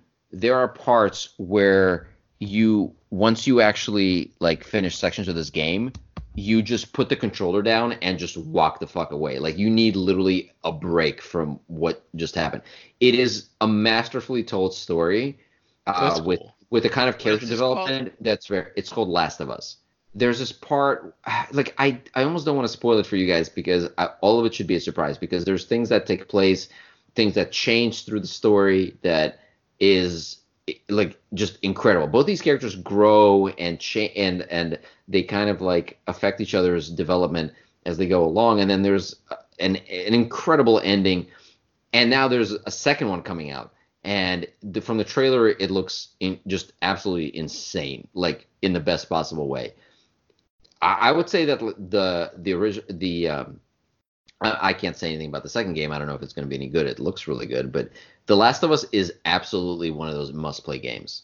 Just get it. It is out for. I think it's out for PC. Is it on the PC? I believe it is out for PC. It's kind of have you guys played Uncharted? Don't know. No, but I have heard of that one before. Okay, well, basically, just play it. Just play it for the fucking story. It's amazing. You will get so attached to these characters. It's great. It is definitely in the category of must play. That's cool. I don't think it's on PC though. I thought it was. It was a PlayStation exclusive for a while, but I think I thought it came out for PC. Well, what did you play it on? Xbox, of course. No, I played it on the PlayStation. It's a PlayStation exclusive. I played on the PS3. Oh, you have it.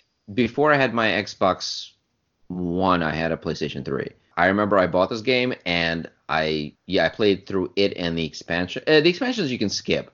They're not bad. You just don't need to play them. They just add a little bit to the story, but nothing really integral. But oh my god, This game is absolutely incredible.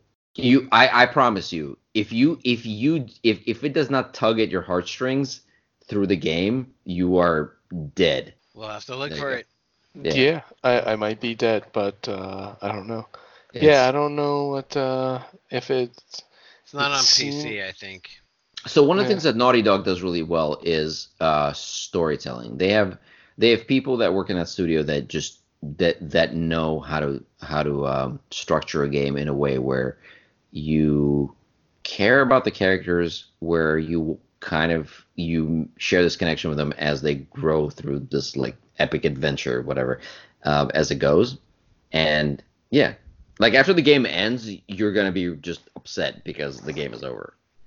Yeah, well, it's not on PC, only PlayStation, and I'm not buying another console, so I'm sure I'll be able to watch all the cutscenes on YouTube. Wait, why don't you just buy a PlayStation and never turn it on? Yeah, exactly. I understand. Yeah, I don't know. I mean, you've done it once. What's a couple more $100 for a big box that gathers dust in your fucking house? I probably have a PlayStation 2 somewhere. It's PlayStation 3. Oh. You know what? I'm sorry. It has to be available for PC. There's no way it never came out for PC. I don't think so. It doesn't look like it. Really? God damn it. You guys are so missing out. Oh well. I mean, usually like I try to drag you into online games where we run around and shoot each other. And sure, sometimes. Oh, speaking of which, Kevin, you missed an incredible session of PUBG that me and Jerry had. Oh, really? I didn't get shot in the ass. No, you didn't. No, you didn't. Actually, at some point the game was going so bad that I yelled at Jerry. I was like, Jerry, stop, just stop running, stop running, turn around, look at me, and then I shot him in the face. Because we had no hope. You listened to him. Well, he thought I was gonna help him. He thought I was guiding him along, and I did. I guided him right into. A whole bunch of bullets right into his fucking face. Anyway, I'm beyond excited that the second part is coming out, and like I said, having seen the. By the way, do not watch the trailers for the second one. Okay, you just told us to watch them. No. I'm saying the second one. Are you going to be able to play on PS3? I don't know. I may. I don't know. I have to figure out a way to play the second one. No, I'm sorry. No, you can't play it on PS3. It's only for PS4. PS4. I may wait for it to come out You're screwed. I know. It's such a good game. I'm gonna have to wait for reviews. Honestly, I have to see because the first one was so good. If the second one lives up to the first one, I'm gonna. You sure you don't want to pre-order it? No. What kind of fucking pre-order? What kind of cheese shitting moron? I'm gonna pre-order it, and I don't even have a PS4. Really?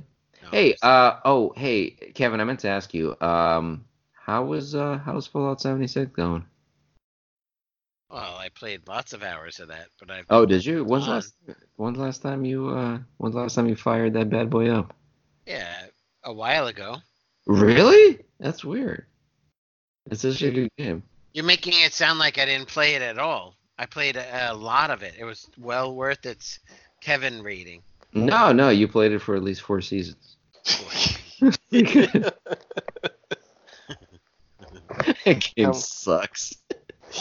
It's such a shit game. Actually, speaking of shit games, you know what? I have to admit, I definitely have to eat crow on the whole Anthem thing. So they're basically like, I'm not gonna say the game is dead at this point, but it's on life support. But it's dead. No, it's been on life support for a while. But they came out with a blog post where they're saying that now that the Cataclysm is over, they're like, we want to be totally transparent with you. We want to know exactly what's going on with the game, what we're planning, and what we're developing, because it's really important to get your feedback, and nothing's more important than the players. So we just want to make sure we have open communication and tell you everything that was what we're working on. So we have nothing new to report, and we'll get back to you soon. All right. And by the way, Cataclysm is now permanent. Yeah, that was under pressure because everybody's like, wait, hold on. The Cataclysm is over, but you're not adding anything new. Cataclysm is literally the only new piece of content you guys have added in months. And they're like, did we say Cataclysm is going away? Because we meant it's not. Yeah. Developers of the Year. See ya. They lost all their top talent, and it was just the dudes writing code. So much potential. So much goddamn potential in that game. Just completely fucking wasted. But BioWare moved to a new office, and supposedly that's going to help the morale of the company. Yeah, that's totally how things work. Does it have slides and beanbag chairs? Because I think that's what you need for morale. It does. It has. Well, the way they described it now actually does sound like potential, and we'll just have to wait and see. But they had like full blown like studios designed for stop motion and like green screen type of like, you know, real studio game specific development. That's so good because they totally stopped all the motion on that game. Yeah. Yeah. Wow, that was bad. I think Skippy's getting kicked out by the boss too. Yeah, you're welcome. Anyway, so is there any? So anyway, at this point, oh my god, you know what? I'm gonna have to edit this fucking thing again. So since it's getting kind of long, is there anything else we need to cover before we wrap this episode up? Well, we didn't get to talk about your new EV. My new EV. We'll save my new EV for the next time. And I did see the topic about the gas station in California being converted to an EV station, which is really interesting. Maryland. I thought Maryland it was California. Nope, it was Maryland. Yeah, it's Maryland. Maryland? Yep. Yeah. Maryland? I hate Maryland. Well, I mean, you know. Maryland's the worst state, except for all the other ones that are terrible. Somewhere in the middle. At least it's closer to the north than North Carolina.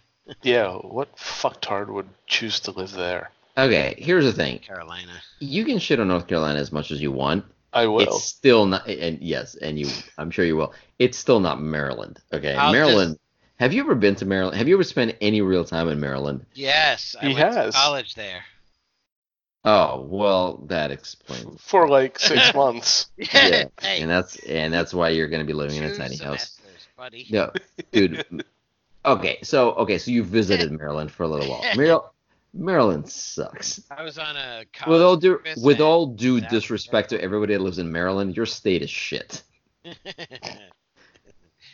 Anyway, I thought the idea, like the idea of a new business model, and by the way, he got grants to put it together, so I'm not sure everyone could do this, but changing out all of the gas tanks for, you know, power stations, I guess you would call it level 3. The idea not necessarily. He might have some levels. I didn't read I don't remember. I read. Well, yeah, okay. I would think basically. I'm trying to bullshit my way through this conversation. I read the headline, but well, the business model was that people could come charge. Yeah. Charge up to. I read the name of the link. something, and obviously not far enough because I didn't know it takes place in Maryland. I thought it was California. No, it's an interesting. It really no, but seriously, like I did look through the article. It is an interesting business model because most gas stations don't even make their money from selling gas. The profit margin on selling gas is so fucking tiny. It's really not important. They make their money on things like car washes, maintenance, the food that they sell, whatever it happens to be. Right. So this guy's like. Right. So exactly. So it's basically like a bodega that sells gas. So what this guy did is he's like, well, I'm just gonna basically build a station where you can come and hang out for a little bit and do things that actually make me money. And while you do that, you can plug your car in and charge it up. Yeah. And I think he's gonna have solar panels, which means his costs are gonna completely drop to near nothing. Right. Yeah. So it's great, and it hopefully his business model succeeds because other business owners in the area are going to be looking at that and are going to convert their stations to solar charging ones as well. Because none of them like dealing with companies. Yeah, go ahead. So what I meant by level 3 was they had said someone could park and in 30 minutes they could go from whatever, you know, 10%, 15, 20% to 80% in 30 minutes. Yeah, that's level 3. So it was like a lounge where you chill for 30 minutes, and of course you're gonna like buy that coffee, and maybe even who knows? Do you charge for Wi-Fi, or maybe that's a thing, maybe that's not a thing. I don't know. Well, that he might has be to a be. dick move. But if they Yeah. have stuff like maybe some arcade games, or like Yeah, but he has to be. But like convenience store things, He has like to be. He has to be careful though, because at some point somebody's going to say, okay, so every time I need to charge up my car, one of the reasons that people get EVs is because they say, well, it's a lot cheaper to run EVs. If all of a sudden they're like, well, great, every time I need to fuel up my car, I drop the same or more amount of money on coffee and games and whatever the fuck this guy uses to distract me, what the hell is the point of going to this place? So you kind of have to, excuse me, you have to find that balance, basically. Yeah. But that's like going to a shopping, like a supermarket or whatever, and you're getting your groceries, and then right at the checkout there's like gum and candy and like this and that, and next thing you know, that's an extra $10. So here, come park at my place. You can sit in the lounge, and walls and walls of shit you might want to buy, or you just sit there. So it's up to you. Yeah, location is going to make a very important thing. Like, for example, literally today, we were driving back and we decided to stop by and get dinner on the way home. And what we did is we stopped by in a town not too far from our house, and it happened to have a free level 2 station. So I pulled up, I parked my car, I plugged the level 2 charger in, and we went and got dinner. And by the time I come back, my car, for free, recharged like 30 to 40% of its battery. That's awesome. Yeah, and that's a level 2, by the way, not a level 3. But, like, yeah, if you could drive somewhere where you can do something that you would do anyway, then yeah, that's great. If it's a station that's in the middle of nowhere, okay, so it's weird because the way that a lot of these companies are building these EVs is they're trying to get you to charge at home first and foremost. They're trying to say, like, forget the gas station. You can just go to work and then come home, quickly plug your car in, and for a couple of bucks, basically fill it up enough to keep doing your commute for the next couple of days or so. The stations that let you charge your car up in 30 minutes or less are meant more for long trips. And or other taxis. It turns out in the article they're talking about. I don't know about that, because here's the thing. All the manufacturers warn you that you're not supposed to use these quick charge stations more than 2 to 3 times a week. For taxis, that means using that multiple times a day. And that's going to destroy those batteries. So I don't know if it's interesting. So you're not supposed to use the trickle charge. You're not supposed to use the quick charge. No. That, actually, you're laughing at, but that is literally what the manual says. The manual says do not use the trickle charger as a regular charger, and do not use the quick charger more than 2. You're actually supposed, according to the manual, you're supposed to use a level 2 charger to charge your car, and that's it. But I think the problem with the trickle charger is that, as I said before, I think the issue is that a lot of people just like somebody comes home, let's say after work on a Friday, plugs their car in, and then doesn't use it again till, let's say, Monday to drive back to work. And the problem is the car charges all the way to 100%, and then the trickle kicks in where it drops a little, then charges up again, blah, blah, blah. So the car is always charging. I think that's the part that hurts it. I think these cars have a way to set up a charging schedule in them, which is what I use. And my car right now I'm currently sort of always bouncing between 30 and like 70%, which is technically where you're supposed to keep the battery anyway. I think that is fine from what I've read. Unfortunately, all this information you get is from the internet, which is notorious for telling you a million different things. Yeah. Well, I mean, this first place that opened up, they were saying that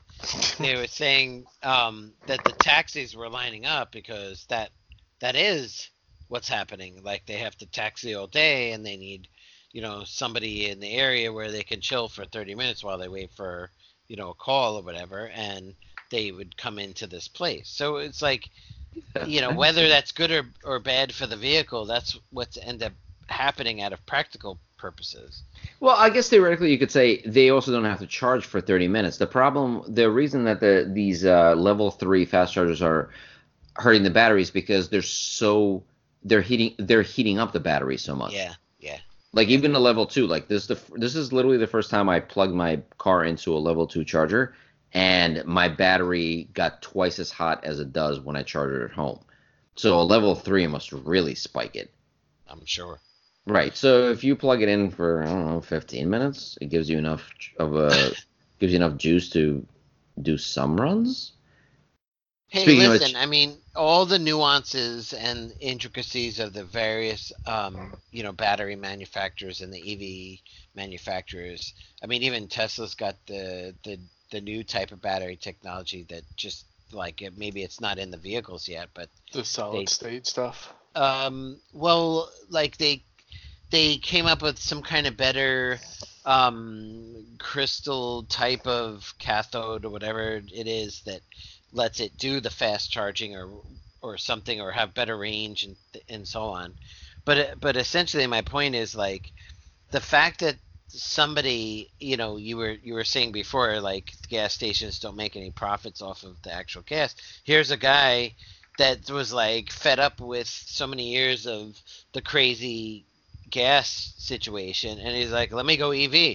And then Maryland State actually gave him grants, some department of green energy or whatever, and here he gets a grant to like start up a business.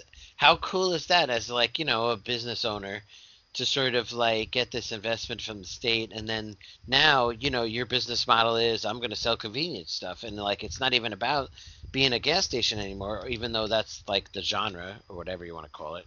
No, that's awesome. I think it's really awesome that he's doing it. I think it's really great the state gave him money to do it. Yeah. Hey, more EVs on the street. Yeah. My only reservation about having more EVs on the street is that right now there's still a bunch of chargers sitting around, in this area that I can plug my car in here and there. Once the area is more saturated with electric cars, those chargers are gonna be in use most of the time. And the problem is when somebody plugs into them, they're gonna be sitting there for a while. Well, and the reason why this guy got a grant from the state is because there is a shortage of charging stations in the field. Yeah, I can see, absolutely. There's definitely, we could definitely use some more. Yeah. Anyway, I just thought it was fascinating and like an interesting topic. It is. So a long time ago, I remember reading an article saying that all Walmarts, because there's so many of them, Walmart was talking about adding EV stations to all of their locations. And I remember everybody saying, like, wow, that's awesome, because there are so many of them. If they did that, that would create a network big enough where you really can drive across the entire country without absolutely any lack of concern about, what is it? What is it called? Range anxiety. Yeah, range anxiety, because Walmarts are everywhere. I don't know what happened to that plan. But that would be smart, because I plug into Walmart and I'll go in and walk around for 20 minutes. That's literally that is exactly the business model, because if you run any person has to sit for 30 minutes or whatever. Yeah, if you run any business whatsoever that sells goods and services, put a couple of EV stations outside your shop. People will come in and spend money. Or, I mean, look, you're going to get some people that come in and just walk around and blah, blah, blah and kill some time. But there's definitely going to be plenty of people that are actually going to spend money on your products. Why not? Yeah. And you know what? And here's the thing. It's not like they're selling this stuff for free. Some of these places are still charging for the electricity they're selling.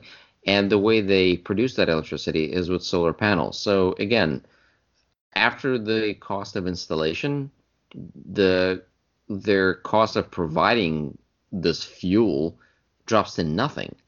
Well, if you have a big store like a Walmart, you have a huge roof that's just sitting there. Well, guess what's panels on it? Yeah. Guess what's sitting on on top of a lot of Walmarts? Yeah. Solar city panels. Yeah. You know that because they're catching fire. Yeah, exactly. Yeah. They're producing electricity and heat for the entire store. But yeah, EVs, man, it's the future. Yep. Yeah, I'm kind of curious what happened to that whole what was the other technology they were doing? What is it? Hydrogen cars? The hydrogen fuel cell? Yeah. Honda has that one car Pour that's running pour around. water in your car. That was the whole Yeah. goal. Yeah, that was the whole goal, but then they were no, well, yes, yeah, but then I think No, a it lot of they was were worried that you pretty much drive around with like a mini, bomb. yeah, your car is basically a Blimp. bomb. Yeah, Yeah. Yeah, a You, big you hydrogen blimp. yeah, yeah, you put hydrogen in your car and the exhaust is water. yeah. I mean, you were driving around like in basically what was it called, like the Honda Oh the Humanity? I think that's what it was called. I forget, but it That's was Wait, yeah. funny. water. So you're saying water vapor? I thought the idea was to put water in and it cracked it into No. hydrogen and oxygen. You don't No. actually pour water. You don't You have a actually like. tank Yeah, you don't take your like a hose and connect it to your Oh, car. You actually need to go to a thing, to an actual station that does Jesus. sciencey stuff. Like yeah, a they propane tank but instead of propane, it's hydrogen. That's Yeah, yes, basically. And, exactly. crazy. yeah, Like and maybe yeah, the quote unquote gas station might do the cracking, but then you when you fuel up, you get compressed hydrogen in a tank and I don't think. Yeah, the byproduct is water water. vapor. I don't think you could ever catch me in a vehicle like that. There's like if I have any phobia, it's potential energy like things. Like even a balloon in my face, I'm like, get away from me.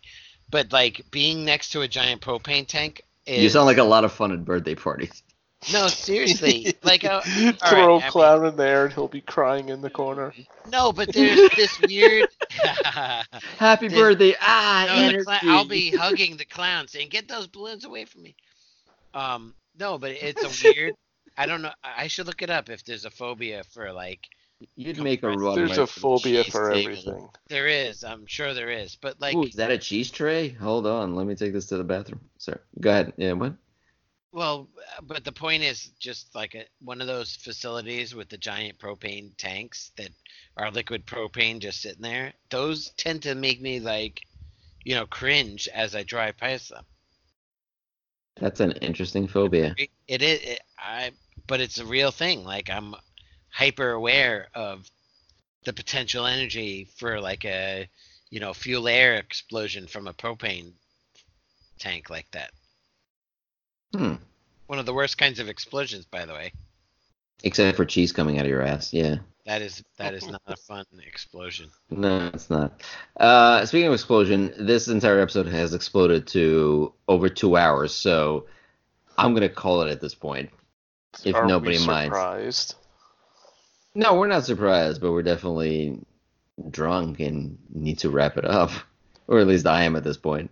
Does anyone object? No. No, no. Oh. Although, aren't you supposed to ask for? And I always go last because I have nothing prepared. So, who am I gonna put on the spot first today? Who's gonna move first? It's Kevin. Kevin moved first, so Kevin gets to go first. You think Kevin, what do you want to send people off with? send people off with? Yeah, give them like a nice, like heartfelt something that they can sort I of take away can't. from the So you guys episode. stole the cheesy asshole thing because it was literally the last thing we just talked about. I don't know. Is Quantum that is? computers. Were you really gonna close this whole thing off on a cheesy asshole? I said, what the fuck? It could have been a thing, but then it was brought up, so now it's not like a callback. Okay. It's quantum cheese time. Okay, that's pretty good. Jerry, what do you got? Fondue. Ah, is there a cheese themed closing? Oh, think you guys so. took all the good ones. I don't have any. I don't have anything cheese related. You could just get the cheesiest of all. There's no cheesy joke that you could make. I You know do what? have. I could make a cheese related thing, but it'd be horribly inappropriate. I have a What's cheese stopping grater. you? No, I have okay. I'm cheese just gonna. grater No, with this isn't. Jesus' face on it, and No, it's no. called Jesus Christ. We're still. No shit. We're okay. So we're still recording, and you just said that, and I'm not taking that out. Damn it! I got nothing. I got absolutely fucking nothing. Go. Fondue. Go buy an EV and help save the world. Okay, that's I'd it. like to. Yeah, I'm not talking to you. I'm talking to the one person listening to this podcast. Okay. Sorry.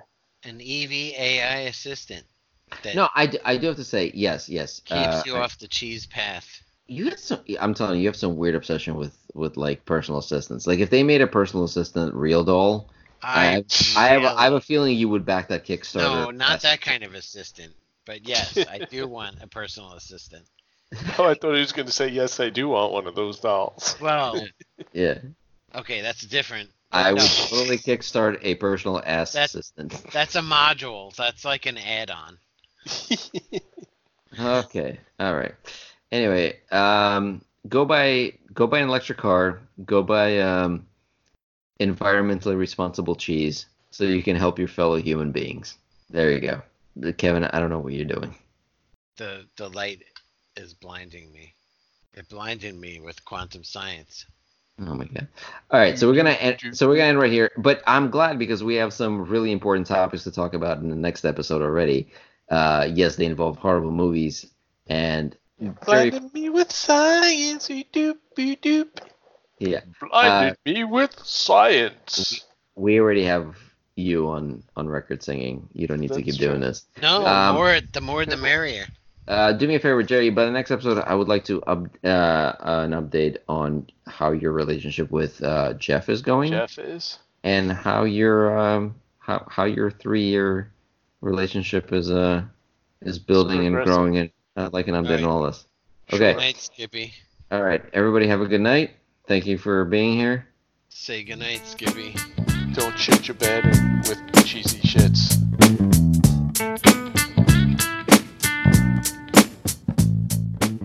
This has been a production of It's Just Me Studios.